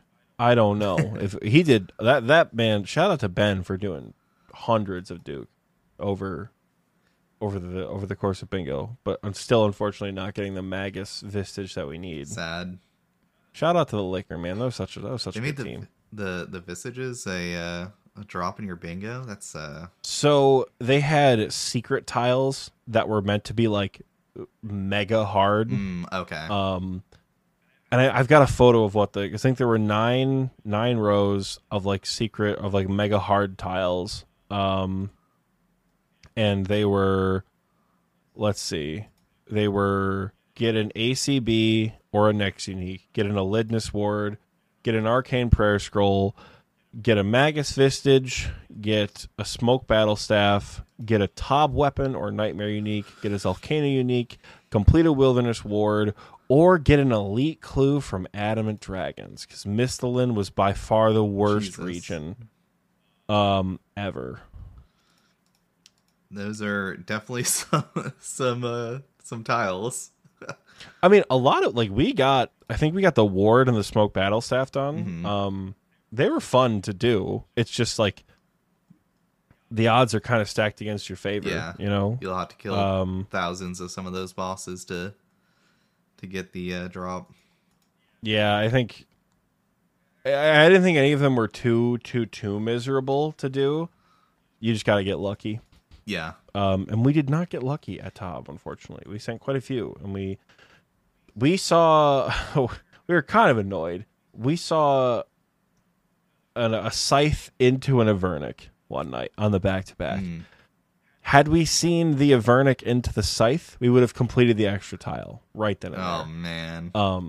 But the 3-man Scythe split was very nice. And side note, I think once I'm done recording, I might hit the lab with some of my friends and see if we can't get a Tebow rebuild going. Hey, yo. Because I think it might be time. I think it might be time to get the Tebow rebuild going. Because I've got about 2.1 bill sitting in the bank. Oh yeah, you can afford that. And if I hang on to my Scythe, which is this is the big problem, is I don't want to get rid of my Scythe. If I got rid of my Scythe, I could do a Tebow rebuild right now on the show. But I don't want to get rid of it because I like Tob too much. Yeah. So bin the Scythe, or keep the Scythe, keep the Zenites. Mm-hmm. I think I can comfortably throw away a lot of other stuff in my bank. Because the Tebow's what, 1.4 right now? It's up there right now for sure. Twisted Bow. It's about one. It's just under 1.4. So I would have to get rid of a lot, but I'm still holding on to 700 mil worth of gear. Mm-hmm. So it's a Scythe plus 200 mil of stuff laying around, which is probably going to be a lot of supplies. Food, potions, skilling stuff, and then like I have like a mil worth of Christmas crackers. Wait, why? From collecting them from holiday events. Okay. I think I have like 4 or 5 years worth of like Christmas crackers and party hats in my bank. Because like I get them for free and I keep them. And I think they're fun little mementos of like how many events I've done to complete them and get them all, which I think is cool. That's and I'm fair. like, just like stupid stuff like that. But I don't think there's anything that I wouldn't be able to get rid of and survive with. Like I can rock Black D'hide if I really need to with a Tebow. Now you can afford the Guthix D'hide, surely. I think I actually have Guthix D'hide in my bank. I might. We'll see. We'll see. But Tebow opens up a lot of content that I could do to make a lot of that money back. And if I hold on to a Scythe, I'll do Tob and shitter gear. I'll get made fun of for my Dragon Boots G. I don't care. I'll do it. I'm crazy, Sparre. I'll do it. I swear to God. Dude. Yeah, dude. Fighter torso, obsidian legs, Fedora probably, because I'm going to have to sell most of my like PK tab. Just get it all out of there. But yeah, I mean, I'd send it. There's with a Tebow, making money is not a problem. You can do plenty of high-end content still, and as long as you don't sell, literally everything, which doesn't sound like you need to. So, I don't need to. I would keep. If I had to get rid of everything, minus the Scythe, I would try to hold on to a Serp Helm and Serp Helm and a Ring of Suffering. And I would just do Zulrah. I'd do Chambers. I would do Sarah. Maybe make a little bit of money there if I get lucky. Tebow's good lots of places. So yeah. Tebow rebuild soon, TM. SOS in the recording booth chat says Tebow over Shadow. Yes, Tebow over Shadow because I don't particularly enjoy doing a shit ton of TOA. Yeah. And plus so you need all the mage strength you can get with Shadow, and not having like Ancestral and stuff kind of would not be the best. If I got a Shadow, I would bin the Scythe and keep my Ancestral. Okay. That's the thing. Yeah. And I don't really want to get rid of the Scythe, which is another reason I don't want the Shadow, because I want the Shadow, but I think the Shadow will have to be my third upgrade, my third mega weapon. But yeah, Tebow I can do a lot. I can bring Tebow to Nex. Not that I want to do a whole lot of mass Nex, but I could. Tebow good. Tebow is good. So rebuild incoming for a Twisted Bow. But hell yeah. Speaking of Twisted Bows, Chambers of Zarek changes good, more or less. I think we can move on from that. There's too much left to say there. We've already covered sailing, right? Yeah. We both voted yes for the lock-in. Hopefully that passes. Yeah. Yeah. I think the next is like Forestry Part 2, Way of the Forester. cool. Yeah, I saw you guys covered that in one of your Yeah, I episodes. saw a lot of negative feedback on that, and I'm just like, it was a poll to ask if we wanted cosmetics. I don't know why people are upset that this passed. Yeah, whatever. Yeah. I think people are just mad because like now wood cutting is too intense, or now there's like weird metas for training wood cutting. Shut up. Yeah. Just It's like the meta for training wood cutting before was boring, and but the thing is, you can still do the boring method. yeah, you can still do the old method. Yeah, which is one thing that I think. And I understand why people struggle with this concept because like they want the best rates all the time. Mm-hmm. But just because something new comes out that is more intense, that doesn't mean that the old method is no longer not possible. Arty Rooftops is boring as hell, but gives consistent XP. Sepulcher gives far better XP. Yeah. But Sepulcher is way more focused of an activity. And I think right? two-tick you cheeks can is still still better than wood cutting. Yeah, I think so. Or, So I mean, force it's not the framing. best in the game, Yeah. right? I don't know. I think he's Yeah. Otis in the recording booth chat in all caps says, "Just take the kit off." Yeah, That's it's true. that easy. Or go to the woodcutting guild. You can still do redwoods. It's truly that easy. Then we get to the big one, baby. I'm so excited, man. Leagues is coming back. I have to admit I'm something. so excited. I've never done a league. Oh my god! I did I'm so excited. a little bit of Shattered Relics, but every time a league has come out, I've been so burnt from this game. So I'm kind of excited. I'm not burnt right now. I think I'm actually gonna play this league and have a good time with it.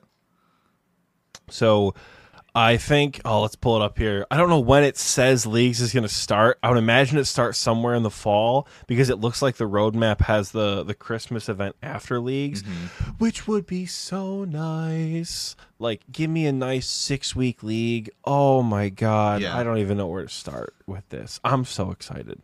We're going to be talking about this. For those of you who remember Shattered Relics, right? And we're listening to XP Waste back during that time. I'm going to be talking about Leagues a lot because I love Leagues. It's so much fun. And Leagues has actually helped me unburn from the game quite a bit.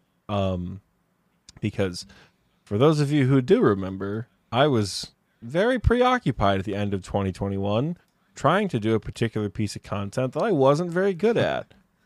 And then just took a 4-month break. And then when I came back to that piece of content, I was still dog shit at it. And also refused to do that content in Leagues because I'm a prideful bastard and wore a fire cape the entire time. But, Yeah. Yeah, so they're bringing back Shattered Relics with a couple of changes. It seems like it's not going to be too much different from the last time. But we're getting Korend added, as well as, whatever content has come out since the last time they did Shattered Relics. They have a big list that I'm not going to read everything out, but, TOA, we have Phantom Muspa and all the new bosses from Desert Treasure 2 and a bunch of other cool stuff. So I'm excited. I can't wait. I'm so excited. All the theory crafting that we're going to get to do for this league. What they didn't say is how many regions you're going to get to unlock. So in Trailblazer, way back in the day, you got Lumbridge unlocked off the rip, you got Misthalin, and then when you completed the league's tutorial, you got enough league points to unlock the next region, which was automatically Karamja, which I think is fair. Yeah. Everyone gets their Fire Cape, everyone gets their Infernal Cape. Nobody has to choose whether or not that region is worth it. You get Slayer Masters, all the content on Karamja is just given to you for free. And I think that's good. That's fair. Karamja isn't game breaking. It offers 1 or 2 best in slot items that are attainable for everybody. And then it offers a lot of very good secondary supplies. It offers gems for bracelets. It offers Karam wands. It offers Tazar, which are a good source of like armor and things like that in the earlier part of leagues, and they have the boosted drop rates. You got dragons for visages and things like that. So there's a lot of potential, which is good. Oh yeah.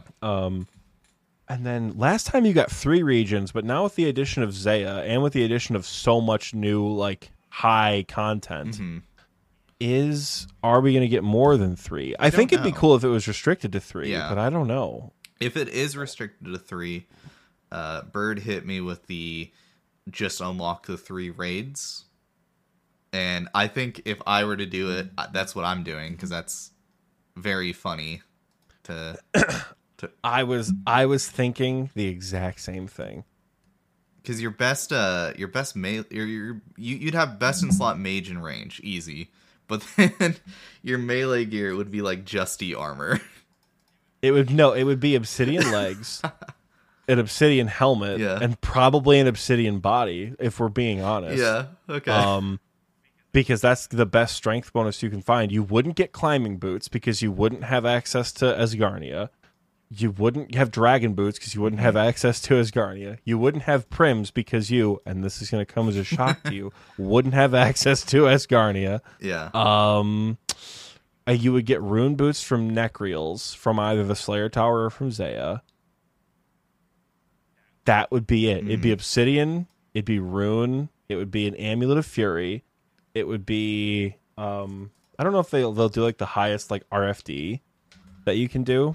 Yeah, like the highest level of art, because I know like I got to like adamant gloves, I think, with what I could unlock in the original Trailblazer. So you could be rocking the regen bracelet like we were way back in the day. Hell yeah. You'd have access to your infernal cape, and then Scythe of the Tour. An absolute there would be unit. an offhand. You wouldn't get a defender, so that's true. You would like. Oh my God, your best offhand would be a Draconic Visage. Yeah. You'd have to have a DFS to have your best offhand in the game for strength bonus. How do you make a DFS? Can you... If you need like 80 smithing and you have to just attach the Draconic Visage to an anti-dragon Okay, so you shield, would be able to do that.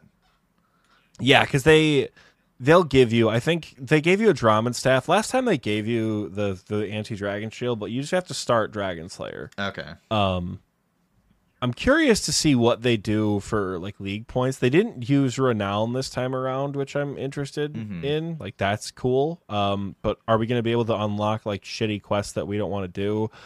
Oh, I've got so many questions. The 3 raid regions. I was thinking about that might be the most fun way to go about it, because last time the meta was Kandarin, Moritania, Asgarnia, and you got enough cool stuff to spread out pretty well. I don't think I want to do that again. I want to do the 3 raids. I think that'd be hilarious. Yeah, God, it'd be so cool. I'm so excited. But you wouldn't be able to fortify your Missouri. No, you'd have unfortified Missouri, which fortifying it just makes it tankier, right? You still have the range bonus? I think so. Okay. Let me see.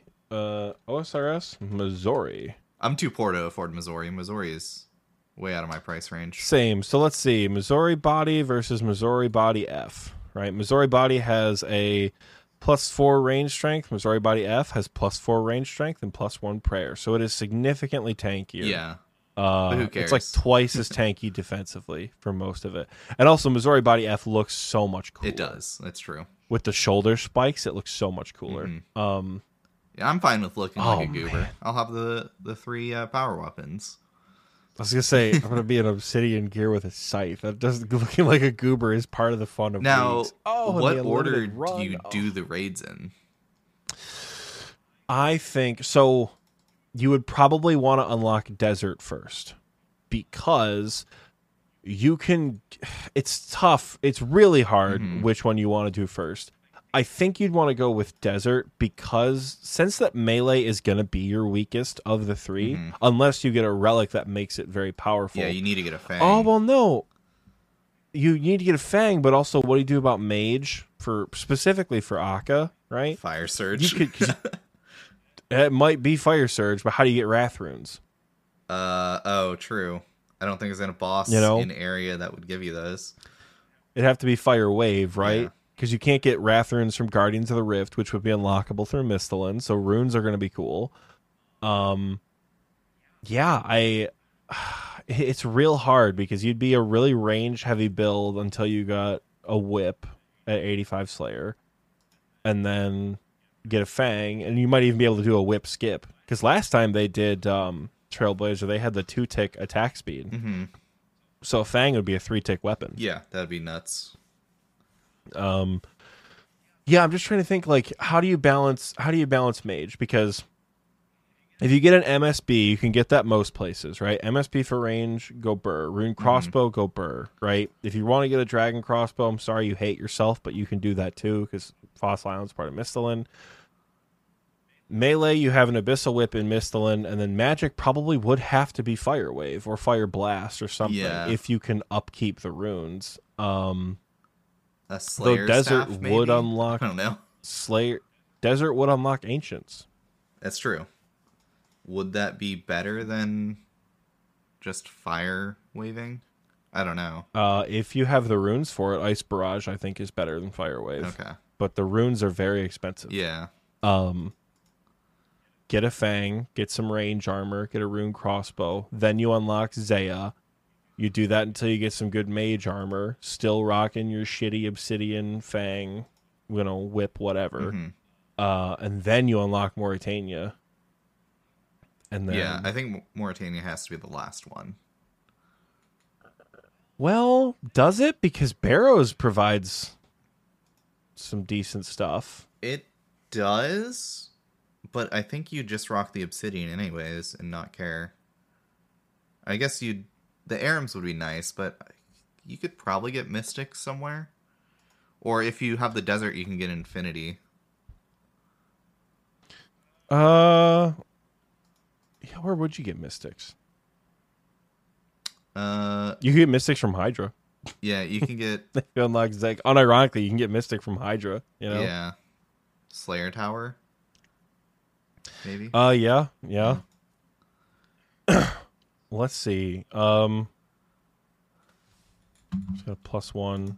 So, funny enough, the Inquisitor's set, the Inquisitor's plate skirt, has a higher strength bonus than Obsidian plate legs. That's true. And so neither is tanky, so... Neither is very tanky. I think Obsidian... it's because Inquisitor has the same as Bandos. Mm-hmm. So... Okay. Hell yeah. Dude, the 3 regions might be real good. Yeah, I think that's the way to go. That'd be so fun. Yeah. Oh my god, but there's so much theory crafting, other fun stuff you can do. I'm so damn excited for Leagues. Yeah. I love it so much. This is gonna put a roadblock on my goal to max by my birthday, though. Depending on when it comes out. So if I was a betting man, this is going to come out late October and is going to stretch into right before or right after Christmas. Yeah. If I were a betting man. Because that's how Leagues has been run in the past. Shattered Relics was a little bit of a fluke because of group goddamn Iron Man throwing the whole thing off. But... Oh, yeah. I can't wait. We're so excited. Yeah, and you're so excited. You're asking earlier about like unlocking quests. They have like, I don't know if this is just a mock-up or what the actual menu is going to look like, but the Trailblazer 4 menu, and it has info, tasks, areas, and relics. So it doesn't look like you can unlock quests like you could in Shattered Relics. So back in the day, when Trailblazer came out, you could unlock regions and it would give you certain quests completed. Oh, okay. So like once you unlocked Kandarin, it auto completed up to Monkey Madness 2. Okay. Because what people would do is they would unlock Kandarin, take their 60k, and go right to the Monkey Island, Ape Atoll, and they'd buy their Dragon Scimitars. Because you didn't have to do a quest, you didn't need Gree. You just go right there and then get access. You could like immediately start farming Zenites and stuff like that.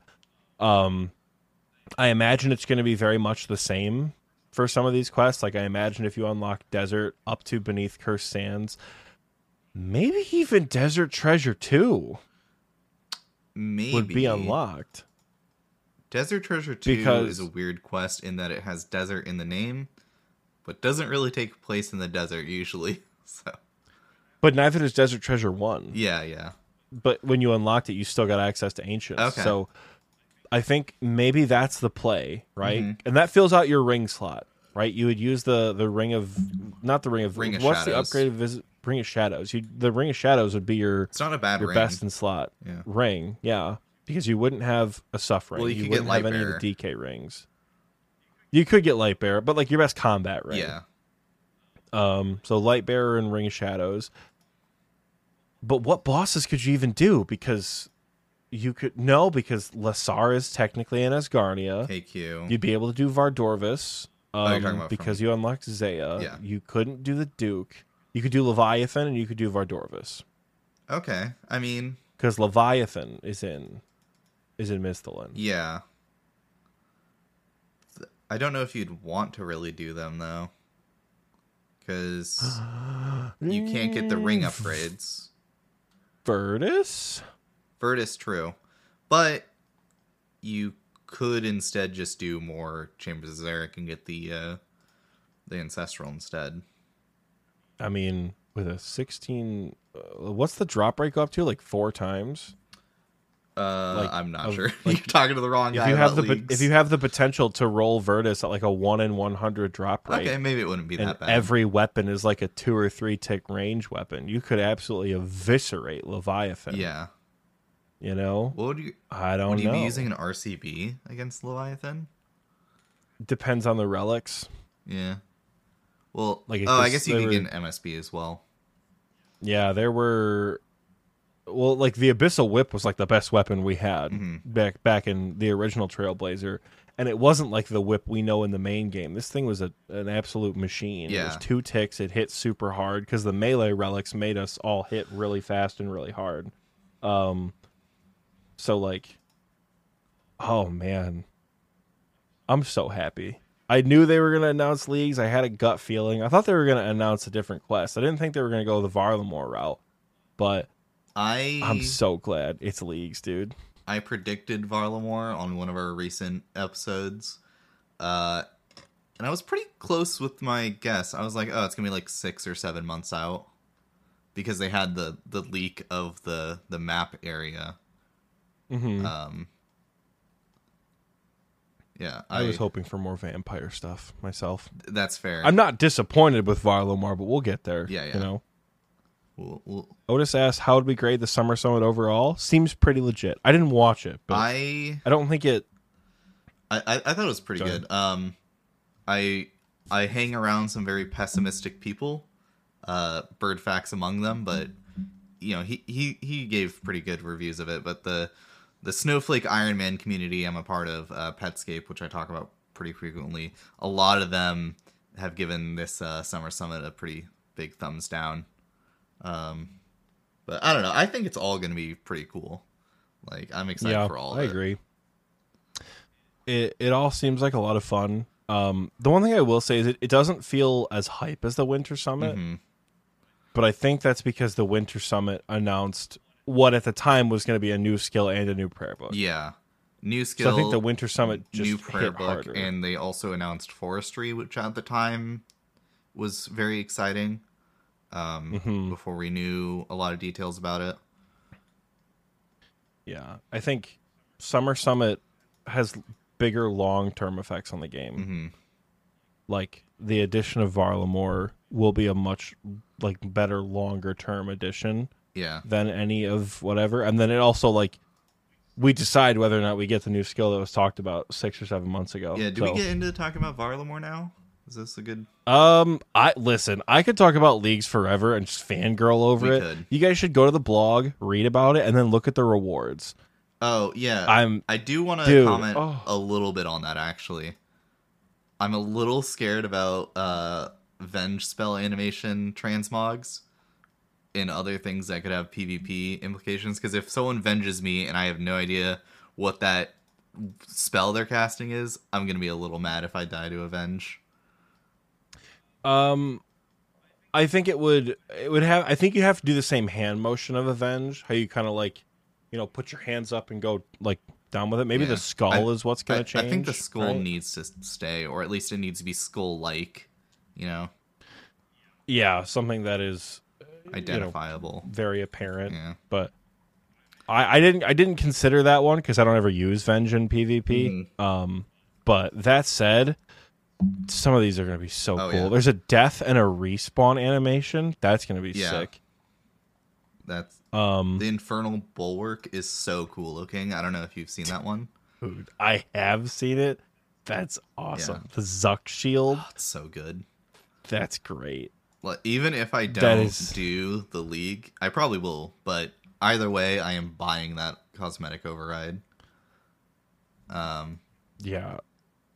Oh god, it looks so awesome. I don't know what the toxic blowpipe transmog will be, but I'm sure they'll do something cool with that too.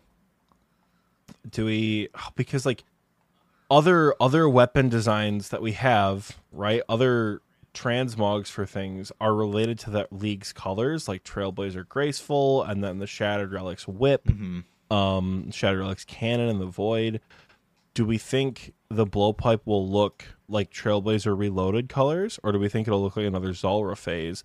Either way, though, from this initial banner, Trailblazer Reloaded seems to have a rather magma phase color scheme. Yeah, I think so. It wouldn't be too unexpected than if it was a red, like, mutagen color. Yeah, I'm curious to see how the shape changes too. I'm very excited. Yeah. The league's gonna be so much fun. But you guys will hear me fangirl about the League unless it really sucks for several months to come. So we'll spare you guys that a little now. Yeah, and get into Varlamore, arguably the biggest. I'm so excited for this. Yeah. Now this I'm not as well versed in because I didn't actually get a chance to read this blog, but I did watch the video and I looked over the map and oh man. Yeah. This is going to be good. So, yeah, Varlamore is a new area underneath Zaya. It's another country that exists in the lore. Originally designed by Gentle Tractor, and he's helped the J-mods work on this. Which, honestly, I'm surprised he's not mod Gentle Tractor at this point, with how much it seems like he's been working with the J-mods. But, yeah, it's this huge area. It's really big, like almost the size of like 2 or 3 of the areas of Zaya. And they have a whole bunch of stuff. The first thing they talk about is like the capital city, which is Civitas Illa Fortis. Yeah, that. Which I don't know what people are going to call that. Probably Fortis, maybe. Civi. Maybe City. I don't know. But there's 2 new quests that are dropping with Varlamore if it does pass, which I can't imagine it won't. Okay, so the first quest is going to be a way to travel to Varlamore, and the second will be a story about the city, Fortis there. I don't know if you're gonna need to do the Kingdom Divided quest to access this. They don't really make that super clear. I imagine not. Is it mega elitist of me to say I think they should? I don't think it's elitist, no. I have a warped perspective because I hang out with a lot of snowflakes. And some of them would be a little mad about not being able to access the area because of the quest requirements, but I don't think it'd be a bad idea to make it require Kingdom Divided. Because I feel like with AKD, it finally like shows who Varlamore is. I feel like it's a very good like narrative way to introduce Varlamore, because like. This is going to be mega spoilers for Kingdom Divided if you haven't done it in the last, like, 2 years.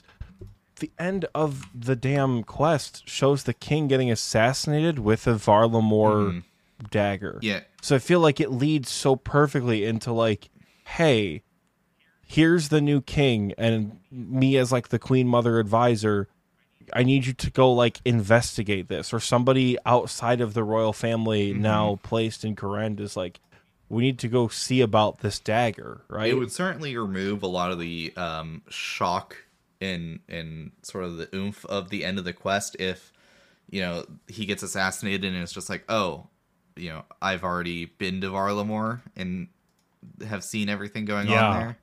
Because like that's Yeah. that's where we like really like, oh my god, this other country. Yeah, it seems like it's like a Game of Thrones Mm-hmm. like murder mystery you get to go on that leads you to Varlamore, and like just picture it. The end of the quest, they're like, all right, so something fishy is going on in Zaya, which like what else is new, right? But since you were so good, like you should come back when we finish making renovations, right? Because like we had to use some crazy magic to get you here, but we are renovating the area for people to start coming into Varlamore. We want you to be one of the first, and then it sets up the release of Varlamore. Mm-hmm. Like, oh my Yeah, god, that's. the I think it's got to be a Kingdom Divided as a prereq. I think it has to. yeah, the most narratively satisfying way would to be to require that for sure. Mm-hmm. Uh, But because like you can technically get to Wintertop without any sort of like quest, right? You just need a games necklace. You can just travel right there. you can take the boat there. You don't even have to have done whatever the quest with Veos They is. even do Client of Karen to get there. You can talk to him start and Client go of there, Karen? but you don't actually have to do the quest. Oh, okay. Yeah, I learned that when I made an account that I very quickly dropped. I had a snowflake briefly. Oh, I'm sorry to I hear know. that. You fell victim to the snowflake. Snowflake. I've had Iron 2 Man. snowflakes, and I haven't played either of them in years. Yeah, no, I definitely think having it tied to the quest would be the most narratively satisfying way to introduce us to the area. But I can understand why they might not want to do that. But the requirements for Kingdom Divided aren't that bad. No, they're really not. It's a master level quest, but like you've got it here. It's like 50. It's like Base 60s. the highest is 54 agility. Yeah. Like it's not a hard quest to do. You know. Yeah. The bosses are the hardest part of that, and they're not even that hard. No, they're really not. Like they might take a while. I did it on like my mid game Iron Man, and it took longer than I wanted it to, but not a hard thing at all. Yeah. I think it should be. Call me an elitist. I don't care. I think it should be a requirement to get into Varlamore, because you're right. Narrative satisfaction, I think, is far more important for a release like this than like everyone can go on the first day. Especially if like, dog, we're like 8 months out from the release. Yeah. Get the damn quest done between now and the time the pre-Varlamore quest comes out. You know what I'm saying? Yeah, you got plenty of time to prepare for that. Yeah. But, you know, speaking of elitism, the Fortis Coliseum, where hopefully the HLC will be pretty satisfied with this release. If you're familiar with the concept of the Blue Inferno, this is that. It is a wave-based... I hate to call it a mini game because I don't feel like Inferno and Jad are mini games, but technically they are. They are and they aren't. Yeah. But it's going to be that, except at the end of, I don't know if it's at the end of each wave or a set of waves, you'll be offered an out, and you can leave and take your loot, or you can double down, potentially lose all your loot, but do harder waves.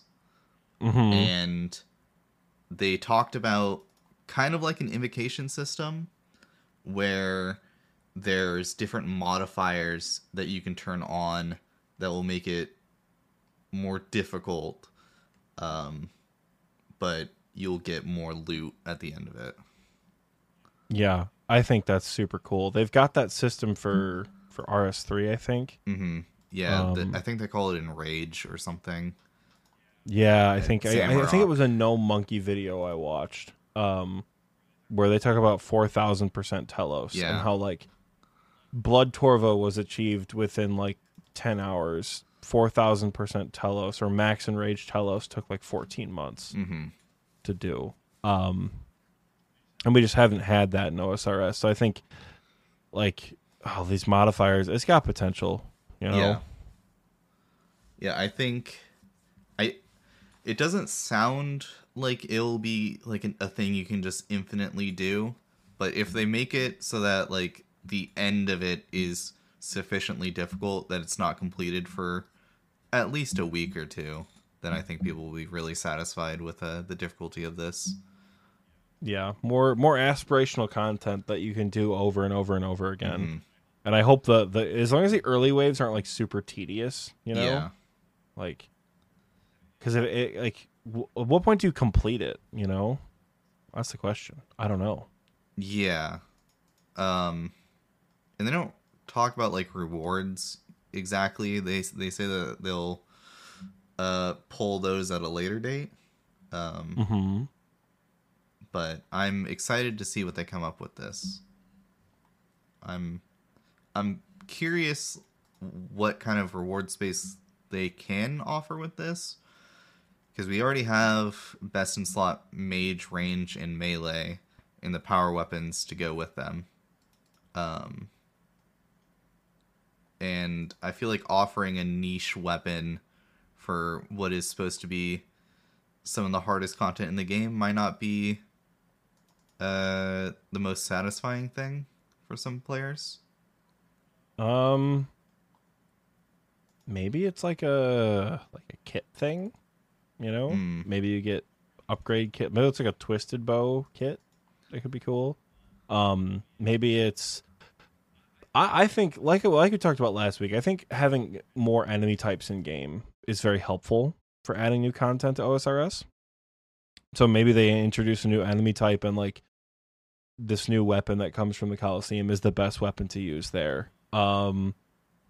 Maybe it's just got absolutely busted loot. Like maybe it's like some of the best money in the game if you're really, really good. You know? I think it like, should be. Like if you complete it, it's like a 25 mil completion. That's more than a Hydra task, but takes way more effort. Like, could you imagine if every time you completed the Inferno, you got 15 mil? Like, sheesh. That seems. I don't want to say it seems fair, but like, it's not like everyone can get there. You know. And I mean, so only a small handful of players can complete the Inferno every single try without breaking a sweat. Like, there's not many. Small handful of legitimate players, yeah. True. Okay, yeah. I saw a clip yesterday of someone streaming with the DDR plugin that drops the little symbols onto the prayer to tell you when to prayer flick. Yikes. Yeah. Even with that, though, he died, and it was pretty funny. Guitar Hero mode, good lord. Mm-hmm. But I don't know. There's obviously got to be some sort of room for something, but like I imagine anything like, hey, it's a better Infernal Cape wouldn't pass. No. So I don't know where you go with like that invalidates Inferno. Well, it's also power creep, right? Like how do we go up and not sideways without pissing everybody off, you know? Because we've got the three best sets now. We've got Ancestral, we've got Missouri, we've got Torva. What's next? Maybe new jewelry? Yeah. Maybe a new ammo slot, like a melee ammo slot that's better than Rada's Blessing? Bird and I were talking about jewelry with sailing because they want to introduce a bunch of new gems. And I'm sure there's design space there, but we were struggling to come up with like good ideas to fill up the jewelry slots. We basically came up with Suffering, but for all the other jewelry. So like, a rechargeable Bracelet of Slaughter and a rechargeable whatever the Herblore one is called, the Amulet of Chemistry. But Ralph has a good idea, a better mage and range cape, perhaps, so we can have something that's better than well, I don't think they could do a range cape, but something that's better than the Mage Arena 2 cape might be a good idea. Because that's what, like a 2% damage increase? Yeah, 2%. I think we could comfortably, if you make it hard enough, you could comfortably get up to 5. Yeah. Because everyone's first thought is like, what about the shadow? If you get it hard enough, I think it works. Like, people are saying occult, though. Occult's like what, a 10% Nerf occult. boost? I don't know. I don't think nerf occult. I think make this hard enough that this 5% cape boost is good, because if you bring a shadow with you, and this new mage cape is ridiculous. Could you imagine 15%, an extra 15% magic? That'd be nuts. Which is a +7. Like, you got max mage with a shadow. That's an extra 7.58% damage that you're doing, plus more if you go to TOA with it. Yeah. So, like, they're saying extra magic damage is hard because occult exists. I don't think... I agree that occult does make it difficult with a 10% magic damage. However, I think occult... the issue is it's tradable. I was going to say, gated behind 93 Slayer is tough. Yeah. But also tradable and available in excess. And then... if you look at it just from Iron Man, it makes sense. Like, oh, it's a very high Slayer requirement. I mean, okay, it doesn't make sense, but it's a little more understandable. But... yeah, as a main, you can just buy it for what, like 200k. I don't know what a cult costs nowadays. It's been a while. Okay, 480k. That's still not much. Well, is there a magic level requirement to wear it? 70. You need 70 magic for an occult. It's nothing. Maybe that's the difference. Maybe take the occult and make it like an 80 magic upgrade. Who knows? I don't know, but. People are saying anything more than 2% adds more max hits, and until we get like a rigor or piety equivalent for magic, we're kind of capped in that regard. The Infernal Cape adds max hits. I know we have piety, but the Infernal Cape adds max hits, and I don't think... because the Infernal Cape is very hard to get, I think it's justified. Yeah. You know, I think if this content is hard enough, as like hard as they are saying it's going to be, we're like, if you have a Fire Cape, you'll be fine, but once you get to the higher levels, it's going to be rough, you know? I think maybe it is possible that we get a 5% magic damage cape, because I think now with even a 3% or a 4% would be fine. I don't think it needs to be like super crazy. Yeah, I just think whatever magic damage we factor in, we have to also consider the shadow, and I think that's the hard part. Is like any bit of magic damage, anything, the shadow has to be a part of, because even if there's a magic damage increasing prayer, the shadow just now became ultimately more powerful. So because of that weapon, magic damage is going to be hard. So for putting it in the game, it has to be appropriate, you know? Yeah, TOA is kind of the problem child with its power weapons. The shadow and the fang, you kind of have to design a lot of content around. But at least the shadow is... like, not everyone has a shadow. Yeah, that's true. Everyone has a fang. You shouldn't have to design shit around the fang. The shadow, you should... I think the shadow makes it so you can design things around it, right? Like, just like the T-bow. Do we want this boss to be a T-bow boss? Mm-hmm. No. Low mage level, right? Yeah. So. I don't know. I think there is some space they could probably... create some best in slots, but they're kind of limited because of the 3 raids rewards and not wanting to make those not relevant. Yeah, I mean, there's potential for them to add something super cool with it. I think we could speculate day and night what it could be, but I don't know. We'll just have to see what they come up with. It's a while out. They've got time to think and figure something out. Yeah. Maybe it's an untradeable damage reduction inventory slot. That makes it so like you take X% less damage. If it's just in your inventory? I mean, that's what the Ellie does, right? Oh, okay. You meant something that's equipable. I see. Yeah, an equipable. The problem is, like, you trade the Ellie for a defender. Mm-hmm. You don't really trade an ammo slot for anything. Like, +2 prayer bonus. Oh, no. Yeah. Like, it's not that big of a deal. So, I don't know. Maybe something. We've got room to figure it out. And I'm excited for that. So. Yeah. What else we got here? Cruising The through. Perilous Moons. It's a experience level quest that adds basically something kind of like the Forthos dungeon mixed with Barrows, I think is what they said. Mm-hmm. Yeah. It's going to be a dungeon filled with a bunch of demi-bosses that you can kill as like a kind of mid-level thing. Mm-hmm.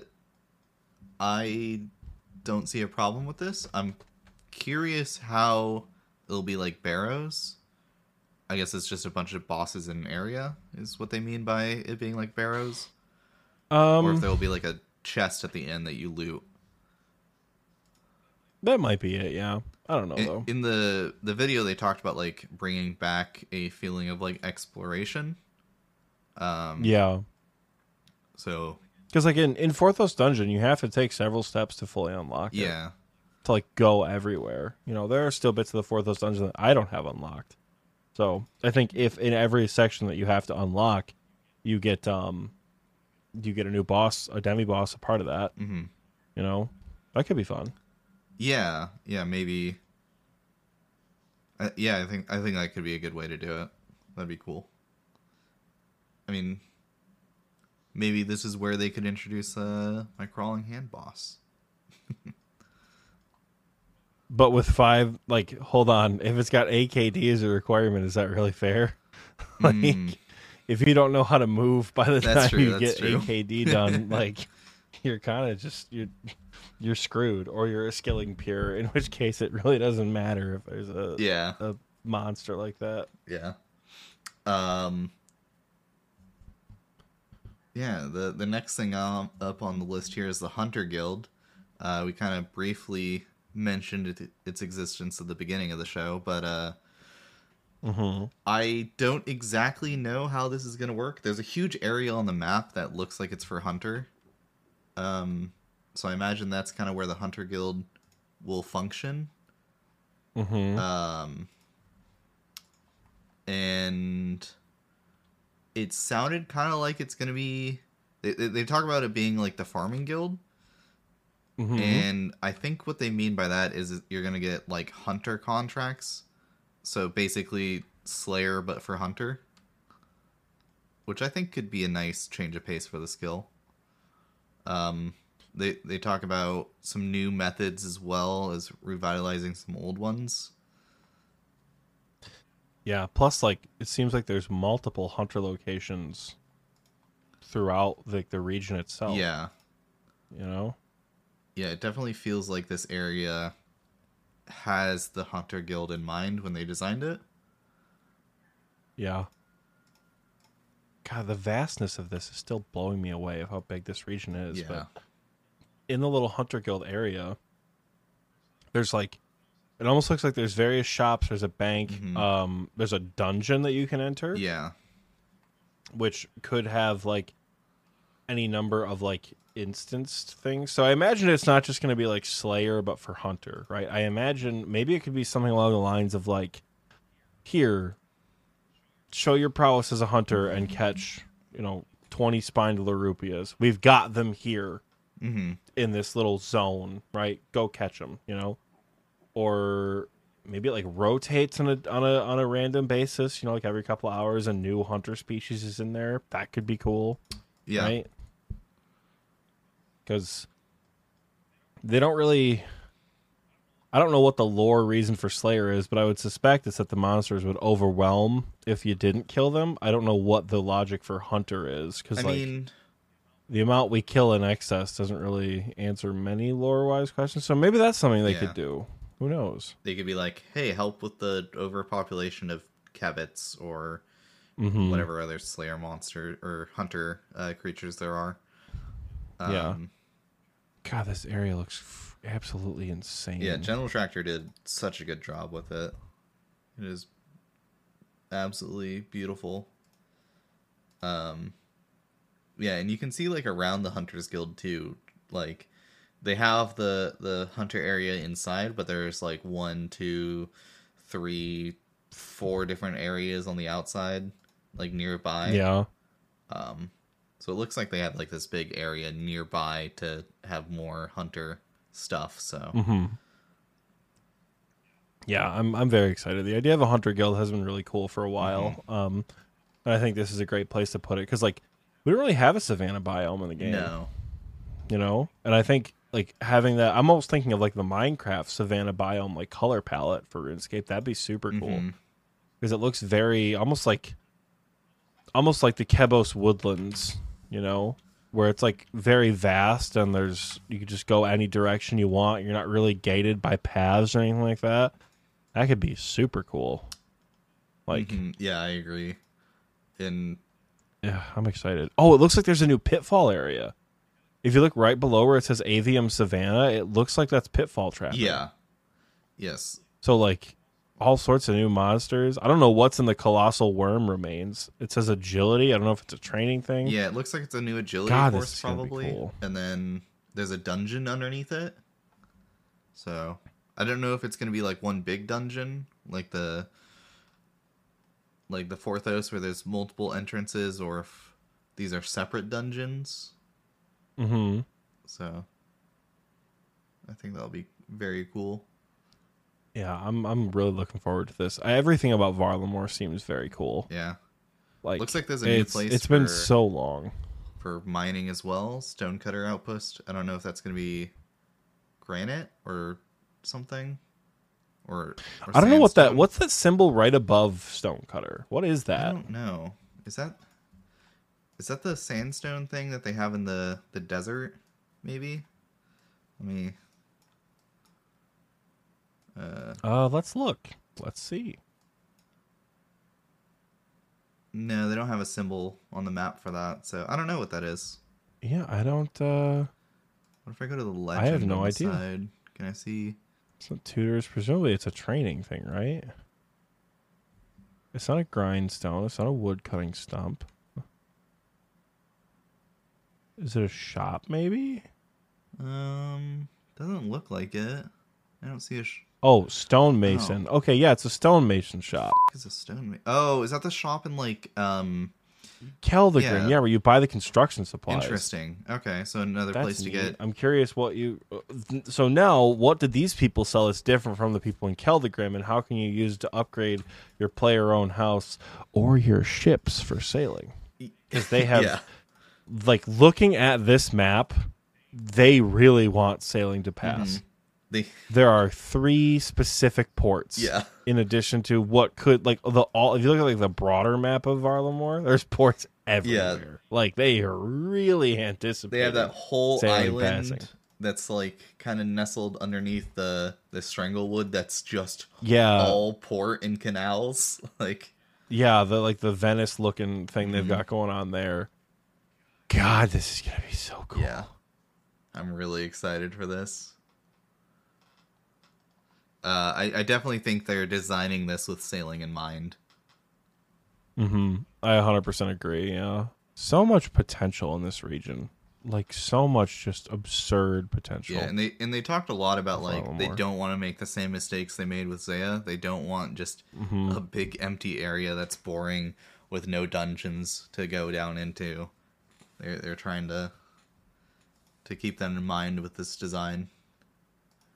And I think they're doing a good job with it. There's a lot of cool things going on in Varlamore. There's like a bunch of different shops and stuff, and presumably new training methods. It's gonna be Yeah. huge, especially if it comes up beginning of next year too. Like that's gonna go way quicker than we feel like it is. Like I feel like we had the same feeling of like, oh my god, Digital Treasure 2 is so far away. Now DT2 is done. Yeah. Like, what's next? Oh man, I can't wait. Yeah, it's, realistically not very far away. Like I said, 6 months maybe. So that's super exciting. I cannot wait for this. Yeah. Well, I think that covers about everything talked about in the Summer Summit 2023. These events are so cool. I wish I could have watched it live. I wish I could have Yeah. been with you guys to see it, but unfortunately I was wheelchairing around a gymnasium and wasn't able to watch. But, this is going to be so much good content. So Hell much. yeah. Any final thoughts on the Summer Summit before we go to break, Sparry? No, not really. I mean, I'm looking forward to it all. I think the JMods have been doing a good job with updates recently, and I'm looking forward to seeing what they provide us. Awesome. I agree. It's going to be good stuff. Yeah, we'll touch more on all of this as the weeks to come. Both XP Waste and I'm sure Guthix Rest will cover all of this content in great detail in the future. But until that time, we will leave you and go to a break. Please enjoy this recycled commercial.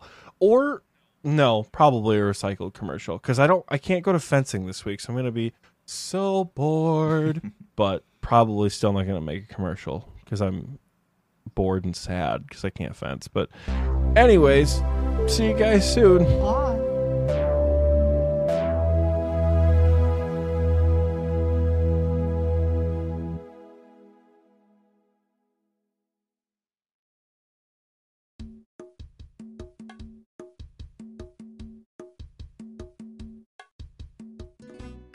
Hello. Allow me to introduce myself. My name is Simon Templeton, owner, operator, sole proprietor, and chief executive officer of Simon Templeton's totally legitimate archaeological expeditions.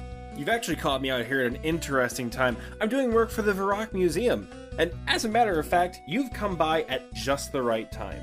You see that pyramid? At the top rests a smaller, shinier pyramid. It's not a very tough trek up, but you see, that's my problem. Last time I tried to go up there, I really hurt my back on the way down, so I haven't been feeling up to the climb lately. But that's where you come in. You see, I've got a guy. He's willing to pay top dollar for those pyramid tops. So I'll make you a deal. For every pyramid top you get me, I'll toss you 10,000 gold. That's right, that's a 1 with 4 zeros at the end of it. No diminishing returns, just cold, hard cash. So what do you think? We got a deal? Yep, wait, don't answer that. Just meet me here at my base camp outside the pyramid tomorrow morning. If you get lost on your way over, the pyramid is right next to the edge of the world. Literally, there's nothing there. You stare at the void stares back. I'll see you bright and early tomorrow morning. Can't wait to do business with you, partner.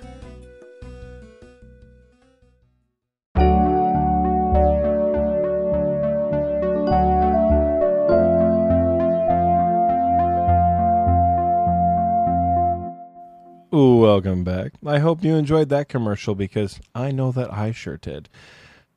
It's time, folks. It's time we crack off the patrons list. We're having a conversation with some of our patrons about leagues and leagues hype in the recording booth chat, and that's just a little bit of taste of what you can get at the Wise Old Man tier, which are on screen right now. Shout out to all the Wise Old Men. I don't believe we have any new Wise Old Men. We do have a new KBD, but we do not have a new Wise Old Man this week.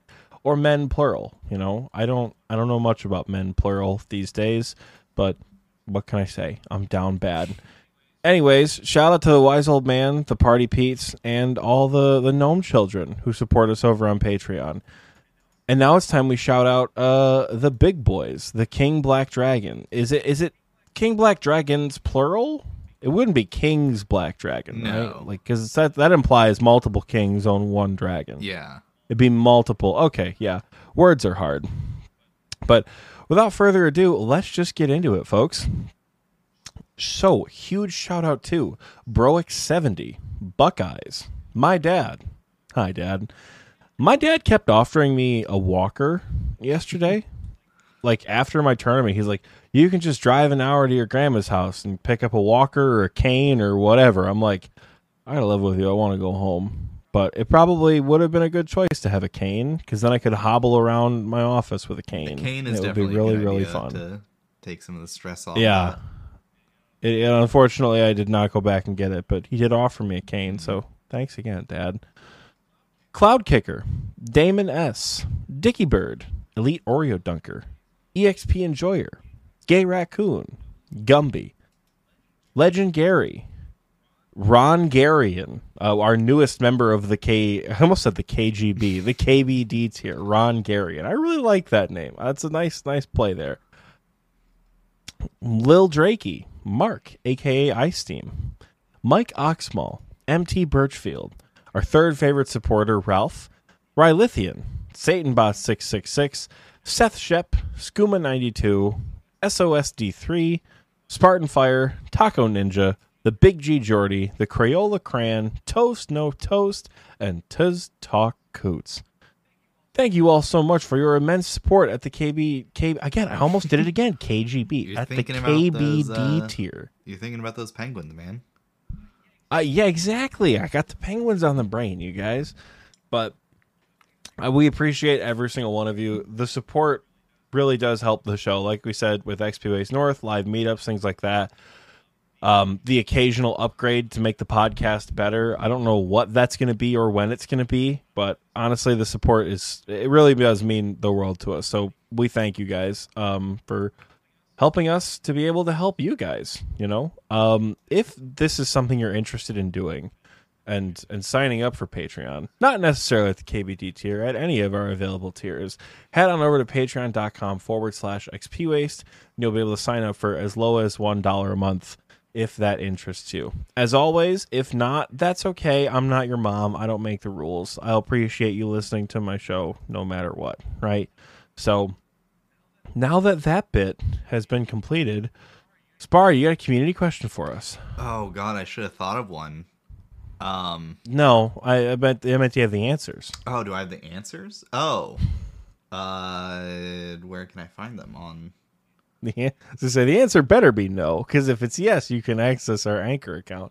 But no, it is community question time. Michael is not here, so in his stead, I am going to read the community question. God, you had me in a panic there for a second. I know. I normally like to panic the guests with a fun question, but I feel like, you're not new to this process. Maybe the community question might throw you off a little bit more. I was thrown off. Last week, we asked you guys, what is your favorite S tier weapon, even if it didn't make the list? We do have a couple of responses here. YouTube, there wasn't a pinned comment. I don't know what dumbass didn't put a pinned comment on the video, but because they didn't, we don't have pinned comment responses. Yeah, I'm looking through right now to see if I can find any that would be considered a response. I don't really know if there are. There are a couple. Fairhard says best weapon, rubber chicken. That answer is not correct, but we'll allow it. And then Talvin says, haven't watched the whole vid, but why isn't Soul Reaper Axe on there? Gotta level with you. We forgot. I think Soul Reaper we kind of forgot, and then also neither one of us have used it, right? Like, we to an extent have used all of the weapons in that list, right? For me, minus the Void Waker, but I do enough content with people who use it where I understand how it works and how cool it is, right? But without being able to use it ourselves, we really don't have an opinion. Sparre 27 minutes ago, or rather, not Sparre, the Gothics Rest podcast on YouTube 20 minutes ago says claws are the most fun. 4 hit splats, just hits different. I agree. Claws go burr. They're a lot of fun. They're so fun. But that about wraps up for YouTube. So we're going to head over to Spotify where all the responses are, because that one I remembered to do. So, kicking things off, we have Iron Otis, who says, how is the whip not S tier? It was the best in slot for so long. Maybe not now, obviously, but the nostalgia that comes with it, it should have nudged it into the S tier. Do better. If Michael was here, I'm sure he'd agree with you. Unfortunately, he's not. So, yeah, therefore, I have to say, Yeah, I'll stand by you. Just because it used to be good doesn't mean it's still good. Yeah, though that said, the whip will always hold a special place in my heart. I do love that weapon. I just don't think it matches with what we currently have anymore to justify it. It gets some bonus being any points higher than for where being it is. accessible, but Yeah, that too. But accessible how? It's cheap To main accounts, yeah. To Again, irons. not that we care for the considerations of Iron Man, but 85 Slayer is a long road. That's true. Yeah, you're rocking a D-Sim up until you get it. Yep. I wouldn't say I know all about that because I'm not remotely close to that on my iron, but someday I might be. Who knows? Next, Crayola, a.k.a. Talamorn, says, the blowpipe will always be my favorite weapon, even if I can't seem to get it on my iron. That sucks. Like, just not being able to get it on your iron. Like, this is why we don't stand Iron Man mode, because the blowpipe is truly, such a cracked weapon. And it's unfortunate you've not been able to get it. But I, too, am a big blowpipe fan. What do you think? You blowpipe guy, Sparre? Yeah, I mean, it's not as good as it was in its glory days, but blowpipe is still really good. It's fun to use. You're shooting out darts every 2 ticks. Like, what's not to love? I agree. R.I.P. the old blowpipe, honestly. I mean, I'm glad it's gone. It created a not good meta. Yeah, it was problematic, so it was glad it's fixed, but man, R.I.P. Cold B just says Dragon Longsword. Yeah, where's my D Long That's boys it. at? And frankly, I respect it. You know, Dragon Longsword, shout out to here's to you, Cold B. Bloat's Ass says DDS, man. Nothing more nostalgic than that. Much love. Gotta be honest, I'm also a bit of a DDS fan myself. It's a fun weapon to use, and when it does hit high, it's very satisfying. Oh, yeah. Like, it's, hit the old, now you can hit it 50-50, but the old 25-25, it's nice. I do enjoy the DDS. It's disgusting. I know, right? Again, don't know if I would put it in the S tier, but it's not about me. It's about you guys, right? Favorite S tier weapon. I'm just, surprised it still holds relevance all this time later. Yeah, I think it's one of the few older weapons that still really carries its own weight in end game content, right? Not that other weapons can't, but used alongside end game gear, I guess.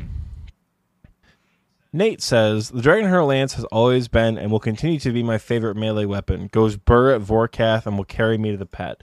I hope it does. Melee Vorkath is one of the most fun bosses in the game. I do enjoy Melee Vorkath quite a bit. When I got my first ever Lance, I got it for like 70-something mil. And I held on to it forever. Because this was back in the days when our buddy Scape was at the duel arena all the time and had more money than he knew what to do with. So he was just giving out mod pay, we called it back in the day. So I did get I originally bought Ancestral Legs for 65 mil. Oh, how I wish I would have held on to those. But no, I got the Dragonheart Lance, and I've been I held on to it for a really long time and then bought it back after TOA came out because I sold it for stuff. But DHL good. There's something satisfying about using it at Vorkath. Just yeah, because you hit a lot. It's got a cool sound, right? You play with sounds on. Oh yeah. When I boss, I play with sounds on. The rest of the time, it's got a like a sound when it hits. I really like the Dragonheart Lance sound effect, but yeah, it's very satisfying. Very, very cool. Iron Chompers says, love my S tier Voidwaker. And please, Michael, don't say 7,000 Abbey Demons is PVMing. Much lower. He gives a little XD, and then he says, love the content. Well, thank you, Iron Chompers. I want a Voidwaker. If I do this Tebow rebuild, which I'm thinking I will, today, I think today's going to be the day I pull the trigger and do it. I'm going to be really far away from a Voidwaker unless I just make one myself. But even then, with a rebuild in tow, I don't know if I'll be able to fully justify a Voidwaker before a lot of other stuff. But someday I do hope to have one. They look super fun to use. Yeah, it's pricey too. But it's really strong. It's really good. Yeah, they're 150 mil, aren't 167 right now. Sheesh, that's a lot. But it's really good for bossing. It's good for anti-PKing or PKing. Yeah. Yeah, the bounty hunter tack. But I don't PK, and if I did, I don't know if I have the balls to risk 166 mil. That's why I only unskull anti-PK, or I do LMS. Oh, is it in LMS? I don't think Voidwaker is. Well, maybe they'll add it and I'll get a chance to use it there. It would be cool. It might be, actually, if you get the big boy crates. Yeah. Matty B doesn't answer the community question, but he does say, Oxy, kind of shitty for that shadow dropping segment. Maybe, but, you know.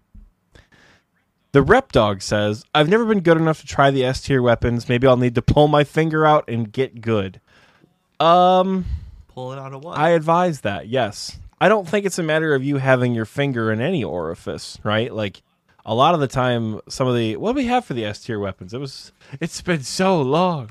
But I feel like a lot of the S tier weapons we had are relatively accessible. I don't know if you play on an iron or not, but I feel like a lot of what we did for the S tier was pretty doable. Yeah, I mean, Bofa is, the new hotness for an early game rebuild. You get enough to afford Bofa Crystal. It's a really powerful ranged weapon. You got your Fang, you got your Blowpipe, you're good to go. Yeah, look at that. Guy's not even on the show, and he remembers the tier list better than I have do. it up. I love him. On my other monitor. You have it up? All right, awesome. And then, honestly, my advice, if you don't play an Iron Man, have rich friends who will let you borrow stuff if you want. Mm-hmm. That's my advice. Yeah, someday, Rep Dog. Someday you'll wield the S tier. Or you'll be able to find your weapon that you think is your own S tier. Rounding out the community question section for Spotify, we have Mock Cat, who says, RCB. I'll probably have it until I can figure out Zulrah, Zilliana, or I do Song of the Elves and do Gauntlet, which might be a while. Honorable mention to the Drahman staff. I'm a long road from Lumbee Elite Diary. Mock Cat is our resident UIM, for those of you who do not know. So RCB is probably going to be his best in slot for a long time. And I imagine, I got the hard part about Zulrah and Zilliana has got to be the inventory management, not the actual mechanics. Mm-hmm. Zulrah is a difficult boss to learn at first, but when you don't have a lot of space to go around, that's got to suck. So Zulrah got significantly more enjoyable for me when I stopped worrying about a mage swap and just camped Bofa. Yeah. RCB might be rough though. Yeah, for sure.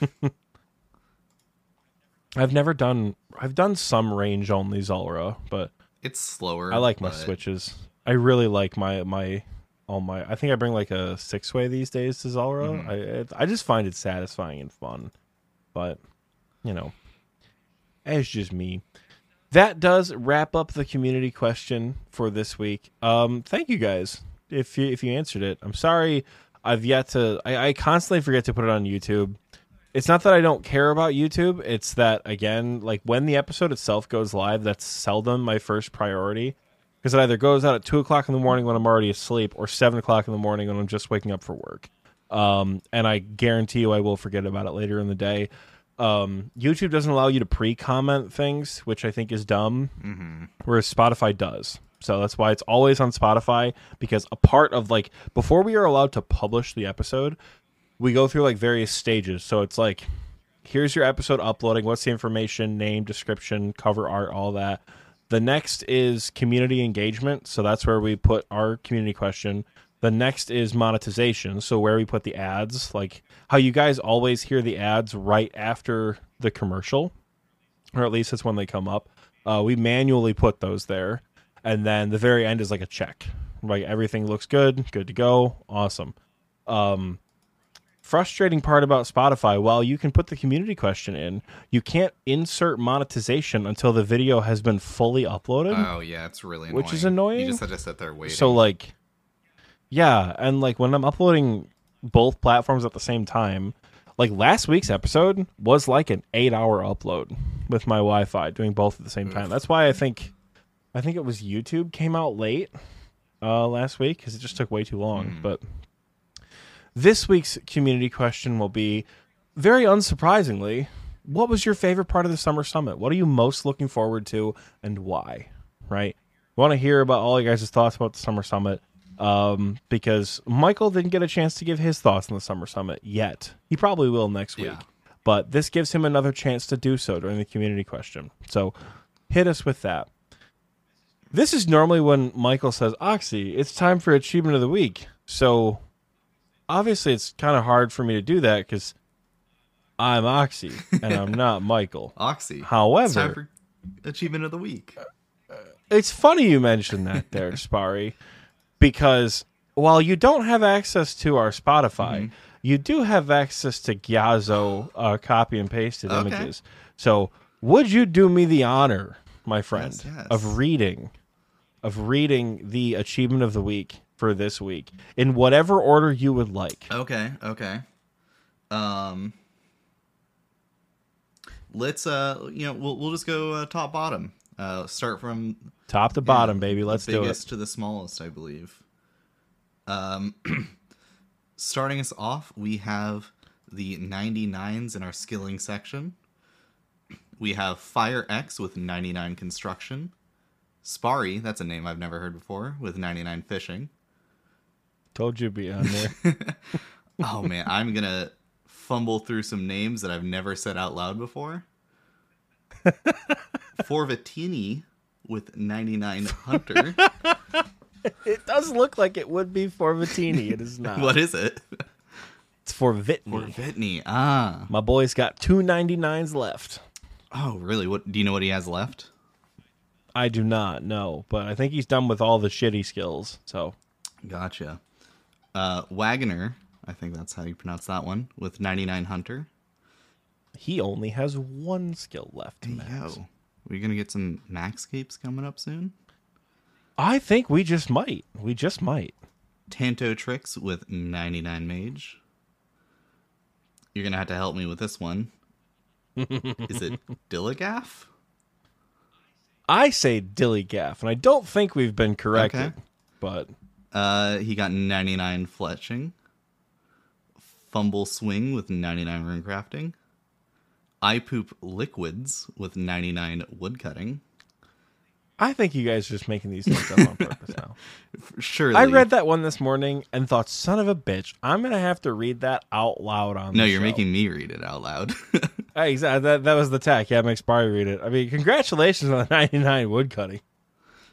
But, like, man, that's one hell of a name. We got Nika Leo with 99 crafting. And with some total levels, we have Humble Owl and MJ Still with 2k total level. And Hyla, Max's account, doing mining, smithing, herblore, woodcutting, fletching, and rune crafting. Is that what I'm seeing here? All, from my understanding, it's all at the same time. I guess he popped all six all at the same time. I was not able to be at the maxing party. We did hold a little event. It was like right after the summer summit ended. He went to the mines west of Lumbridge and maxed. He's been on the grind for a while, but now he said the twisted Hyla arc is coming. He was wiped Hyla, he was toxic Hyla, he was maxing Hyla, and now he is twisted Hyla, which can only mean he's going to be camping the chambers of Zarek for a T-bow on his Iron Man. Okay, I thought it was going to be time. the twisted kit. It may also be a twisted kit. Who knows? He may be looking for kits too. That'd be pretty cool. But on to the combat section. Now, are these all fire capes? those are all first fire capes. There's a lot of gamers in here. Yep. Big week for fire capes. First time fire capes, we have... All right, this one also threw me off. It's pronounced. It reads like Ned Arb Sasnak. Yeah, that's what I was gonna say. But backwards, it's Kansas Braden. So I don't want to dox Kansas here, but I don't know. All right. Well, you know who you are, and you got your first fire cape. So congratulations, man. as well as Shusky, Halo Hunter. Shout out to Halo, great game. The Moon Bass, Bill Nye, the FBI guy, and SD Guardsman. Congratulations on your first fire capes, everyone. Huge. Jax got his first Zora Gauntlet and Corrupt Gauntlet, Casey. All on like the same day too. What a gamer. Going from first Zora to first CG. That's quite a jump in difficulty. Right? It's pretty intense. Tanto Tricks getting his elite CAs and all the rewards that come with it. Jack and Clubs getting the Missouri crafting kit. 99 Come with his Infernal Cape. That's absolutely massive. 99. That's Infernal Cum right there. That's some spicy cum. It's a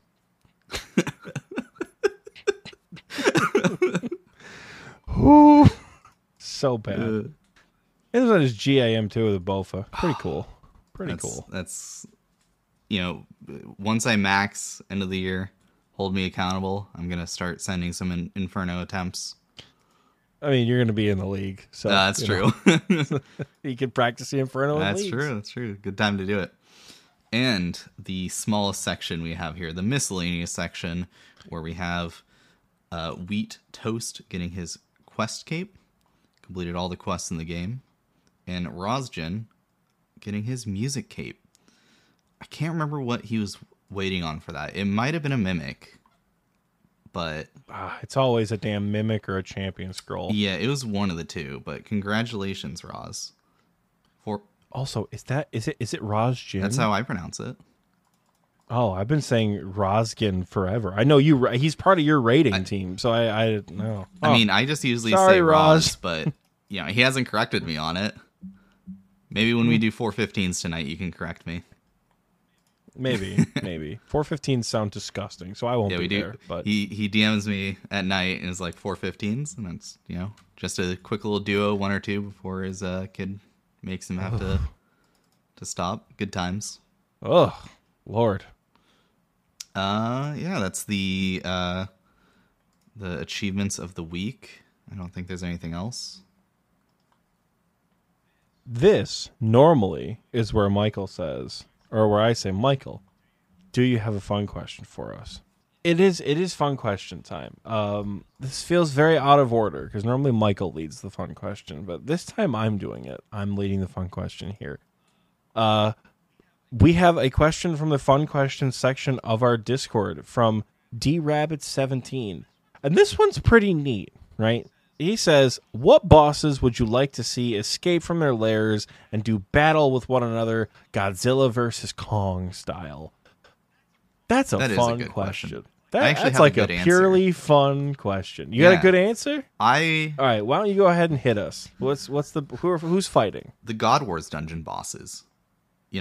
It's lore friendly. You have the 4 generals fighting it out. I think that'd be really cool seeing how that goes.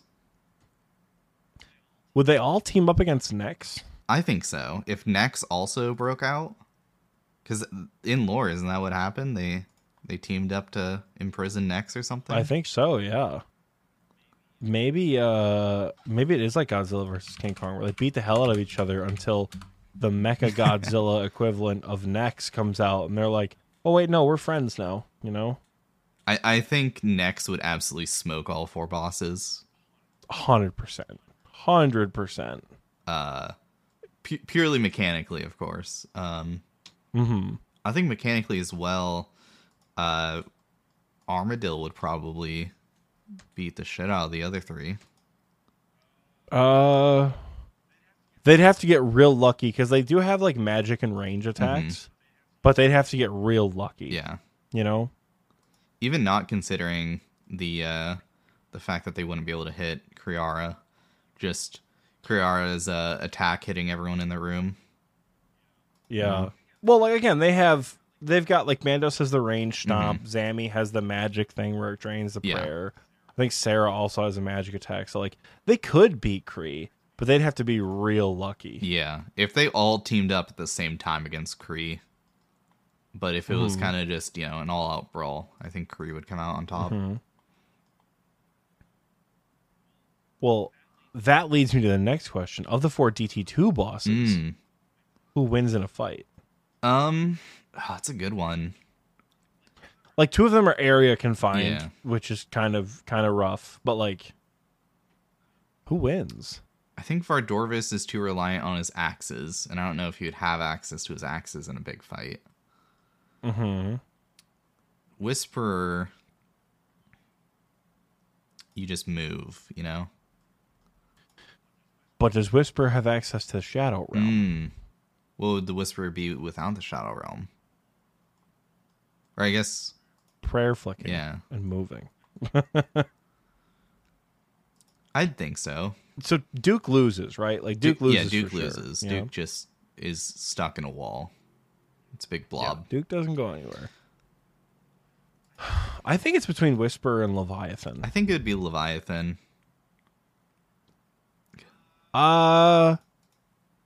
Yeah, I think so. I unless Whisperer got Leviathan, if they both enter the enraged phase at the same time, I think Whisperer would win. Because I think Whisperer would do more consistent damage to Leviathan. Yeah. Can Leviathan But go insane? Because I think that changes the dynamic. Well, that's a dynamic against all the bosses, right? If sanity is a factor, I think for sure Whisperer wins because she could easily drive them insane, right? Leviathan can't move away from the tentacles, so Leviathan, by that logic, would die pretty early. Yeah. You know? Yeah, Vardorvis would have a bit better of a chance then, but I think I think Whisperer would probably come out on top then. If only if there's access to the Shadow Realm. Yeah. I think not the sanity bit. I think without sanity, I think Leviathan takes it. I agree. What other bosses? I kind of want to see Vorkath versus Zulrah. Yeah, that's a classic. Like those seem like two evenly matched fights right there. Vorkath versus Zulrah for sure. Yeah. In the recording booth chat, Rongarian says Zuck versus Ulm. That would be really cool for like a kaiju fight. Like they're both just like destroying cities as they fight one another. That would be sick. Who would win though? I mean, Zuck hits hard, but he's relying on like the other stuff going on in his chamber. Does he get access to healers? I don't know. Maybe.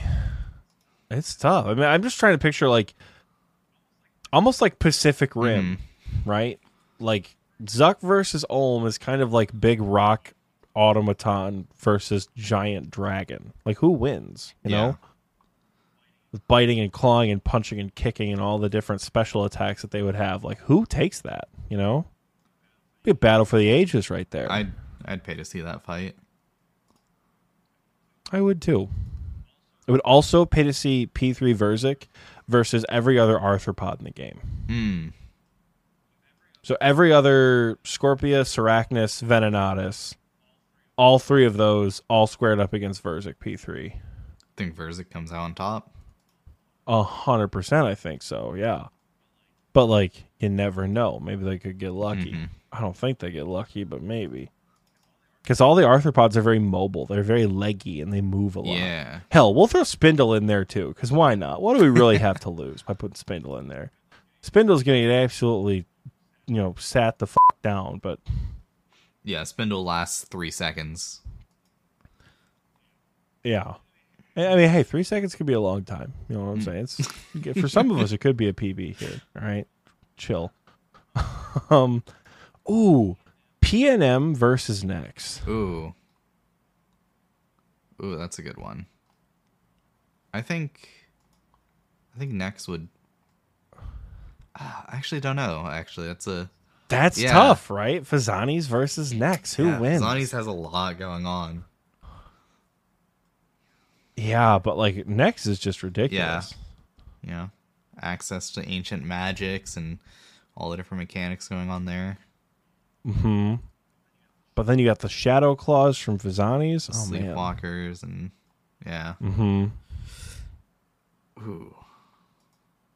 I don't know. I think that one's pretty close. That might be a tie right there. Fazanis and Nex might be a tie. I'm looking at the high score sheet right now.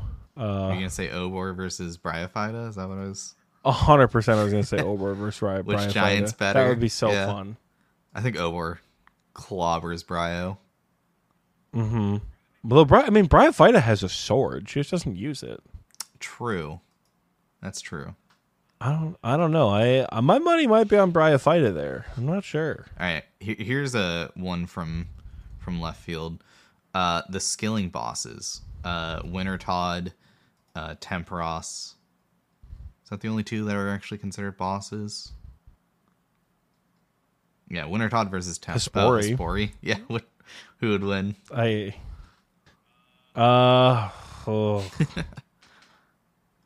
Well, considering Temporos doesn't do any damage, I think Temporos is an easy loss. Yeah. Well, can the Wintertodt or Hespori fish to prevent a wipe? I think the cold would seep into Temporos's bones, quote unquote, and freeze all the water. Okay, so couldn't wipe the other two. I mean, if Wintertodt attacked fast enough, because Lord knows, every time you try to start fletching, the cold of the toad seeps into your bones. Every single goddamn time. You're talking to someone with 17 million fire making XP. Shittiest piece of content in the game, folks. I'm more than aware. It's terrible. It's absolutely terrible. Yeah, it's. I want them to go back and just make the content a little bit better. It doesn't have to be terrible. Yeah.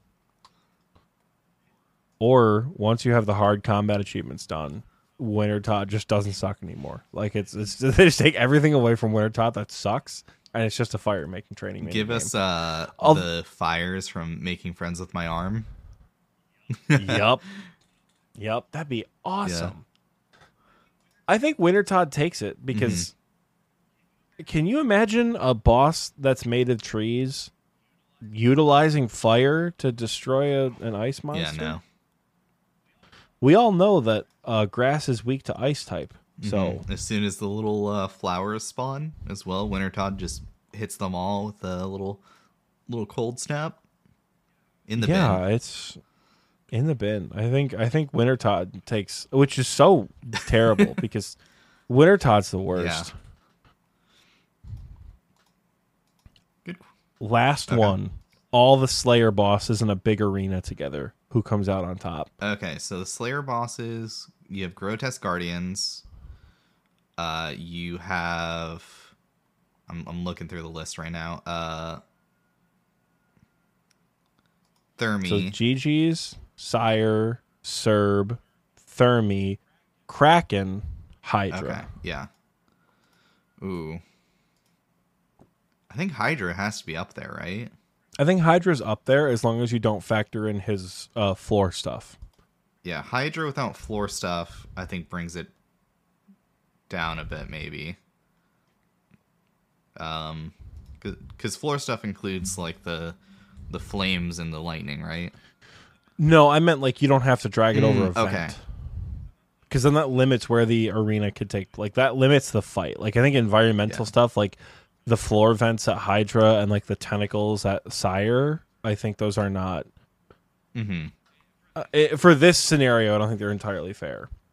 Actually, because Sire I think the other bosses might be pretty high up there because Sire can dish out some damage, especially with the Scions. Does Cerberus get the ghosts? Yeah. Oh, the ghosts. Scions hate those Scions. I hate that combat task. It's not a good combat task. It's bad. No, it's terrible. Yeah, I spent 2 or 3 hours trying to get that one. It was not a good time. Shoot, this is a tough one. We all know Kraken loses, Kraken so that's not loses, even in the yeah. running. Kraken and Thermi are... But, okay, does Thermi lose? I think so. Because... Typeless 2-tick damage? Yeah, but I think Thermi, without any other mechanics going on, just kind of dies. It hurts everyone else quite a bit, but not... I don't think Thermi kills anyone on its way out. Yeah, Thermi's the DPS check. But Thermi does go down for sure. Maybe Thermi kills Kraken and then Thermi dies. So we're pretty much left with Sire, Serb, Grotesque Guardians, and Hydra. I think Grotesque Guardians it survives a while because there's 2 of them, but I don't think it beats anyone there. I don't know. Because I'm assuming the other bosses are engaging with the mechanics, so they're stepping away when they need to. I mean, if all the mechanics of the bosses are taken into account, I think Cerberus wins. Yeah, I can... Because of them damn ghosts. Yeah, the ghosts are pretty rough. Bird. Though some of Hydra's floor attacks might be really, really punishing. Mm-hmm. No flame skip. All the bosses just get perma-stunned until they're dead. Yeah, exactly. Ooh, yeah. Hydra gets harder the lower health they're at, so... Ooh, yeah. That might be... I think that might be the winner. As soon as the flames come out. I think it's between Hydra and Cerb for me. Yeah. You know? I think I had to give the win to Hydra personally. Other than Ghost, I don't think Cerb has too much going for it. Not really, no. It's got the ground, like the Gur lava thing, but I don't think that's super... It's only like... If you're standing directly on it, it's like 15 every other tick, so it's a lot of damage. Yeah, you can get stacked out by it, but... Yeah. You're right, I think Hydra takes it. Yeah, and then when it goes into the black phase and it starts shooting acid pools too. Yeah, it's jadding with the acid everywhere. That's... Yeah. Oh, good question. That was a good question. That was fun. That was a purely fun question. Thank you, D-Rabbit. Fantastic. Next time we'll have to do like what arenas would they all fight in? You know, what's the temple / Final Destination equivalent of old school RuneScape? Do we just put them in the empty field where Prifdinus is now? We could do that. Yeah, we could. Frankly, the Inferno without pillars is a really nice, like where you fight the multi-jads. That's a really good challenge space. I mean, any big square area KBD layer. Yeah. I got one more. It's all 6 jads versus each other. Okay. It's like a 6 jad free for all, and all the jads are trying to kill each other.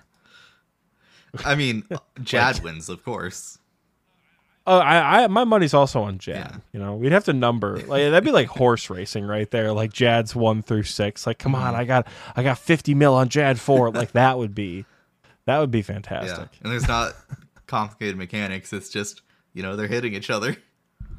Yep. Are they gonna hit or are they not? Are they gonna do anything? Can a Jad out DPS a Jad's healers? Oh. It attacks. Or would a Jad have slow. to target a Jad's? Yeah, every 8 ticks. Yeah. So do Jads have to spend a majority of their time targeting other Jads healers? I think so. But the fight. It's like an hour-long battle. If Jad at that point. full heals, Jad gets more healers, right? I don't know. I believe that's how that works. That's ridiculous. So it'd be the eternal struggle then at that point. We'd have to do Jad versus Jad and see how it goes, and then put 6 Jads in an arena together. Because I think if they all ganged up on one another, like 5 Jads versus 1 Jad, that 1 Jad's going down for sure. You know? SOS brings up that I don't they know hit how they 90s, which is true. But Jad has... How much HP does Jad have? 250? So, you've got to hit 3 really big hits. Jaltalk Jad has 350 hit points. Those Jads. It has a max hit of 113. Yeah, so it could 3-bang it, but you've got a high roll, and also... It'd be 4-bang, I think. 13 is what? 39? 300? So yeah, you'd have to hit it. You'd have to get 4 good hits. Okay. And then healers proc at what hit points level? Like 175, I think? So yeah, I don't know how quickly the healers can bring up the HP within 8 ticks. All right, let's see. The Yiturkot, which are the healers, right? These little bastards can heal. Let's see. Popular methods. Let's see. They heal 15 to 24 every 4 ticks per healer. Wow, that's a lot. Yeah, so What's the average of that? It's like 20 health every 4 ticks, so like 5 health a tick per healer. How many healers are there? Is it 5? In the 6 Jad challenge, it's 5. Yeah. So it's 25 health a tick. Mm-hmm. Yeah, I think a Jad v Jad will not be able to out DPS the healer. And I question whether or not they could out DPS the healers before they get up Jad to full health again. It might be the... I don't know if the healers come back, though, in the 6 Jad challenge. Oh, that's a good question, yeah. Oh, it's just in the fight caves that they respawn. Okay, so in theory, you pretty much have to kill Jad halfway, kill all the healers, and then kill Jad again. So, like, once it got to the point where maybe that'd be like the honors system. Like, all Jads would proc healers on one another, and then they would have to kill all the healers, and then it would be like a gentleman's agreement, you know? Like, they don't actually try to kill each other until all the healers are dead. Yeah. Who knows? A Jadalman's agreement, if you will. You know, maybe there's that one rogue Jad good. that tries to take one out. Rogue Jad. What a dick. But thank you, D-Rabbit. That was a good question. Sparre, my friend, I think it's about time we wrap things up here on XP Waste. Yeah, I think so. I don't know if you want to do 2 back-to-back 4-hour episodes. Boy, I really don't, but I can't go to practice this week, so Lord knows I've got the free time. It's been an honor having you on the show. Glad to almost do a 4-hour episode with you twice now. Yeah, good times. One for Guthix Rest and one for XP Waste. So before we head out, who the hell are you? Where can people find you? Yeah, once again, I'm a guy named Sparre. If you want to find what I do, you can head over to the Twitter that I run for Guthix Rest, which is twitter.com/GuthixRestPod, where we have a link to all of our stuff, where you can find our podcast, which is available on any platform you can think of. And if it's not, then you can DM me and I can add it. It's really easy. Sweet. Yeah. Well, thank you. All those links will be in the description down below. Just like all the links you'll ever need for us, all of our social links, our merch store link, Patreon link, it'll all be in there. Go check it out. Enjoy it. The Discord link, which I think we forgot to plug after Achievement of the Week, discord.gg/OSRSTNL. Come hang out. Awesome clan. Yeah, I mean, call me biased, but it is certainly an awesome clan. I do say so myself. Before TNL, I never really interacted with a RuneScape clan. I tried a few, didn't really enjoy them, but... You know, TNL got me out of my shell, so good time. It's like we said, baby. Best Discord in the world. Summer Summit's going to have some good shit that comes our way, folks. Get excited for it. With that, though, we leave you until the next summit. Until next week. Michael should be back in his rightful place next week. But thank you for letting me be substitute Michael this week. Always, my friend, always. I think that's going to do it for us, though, folks. We will see you guys next week.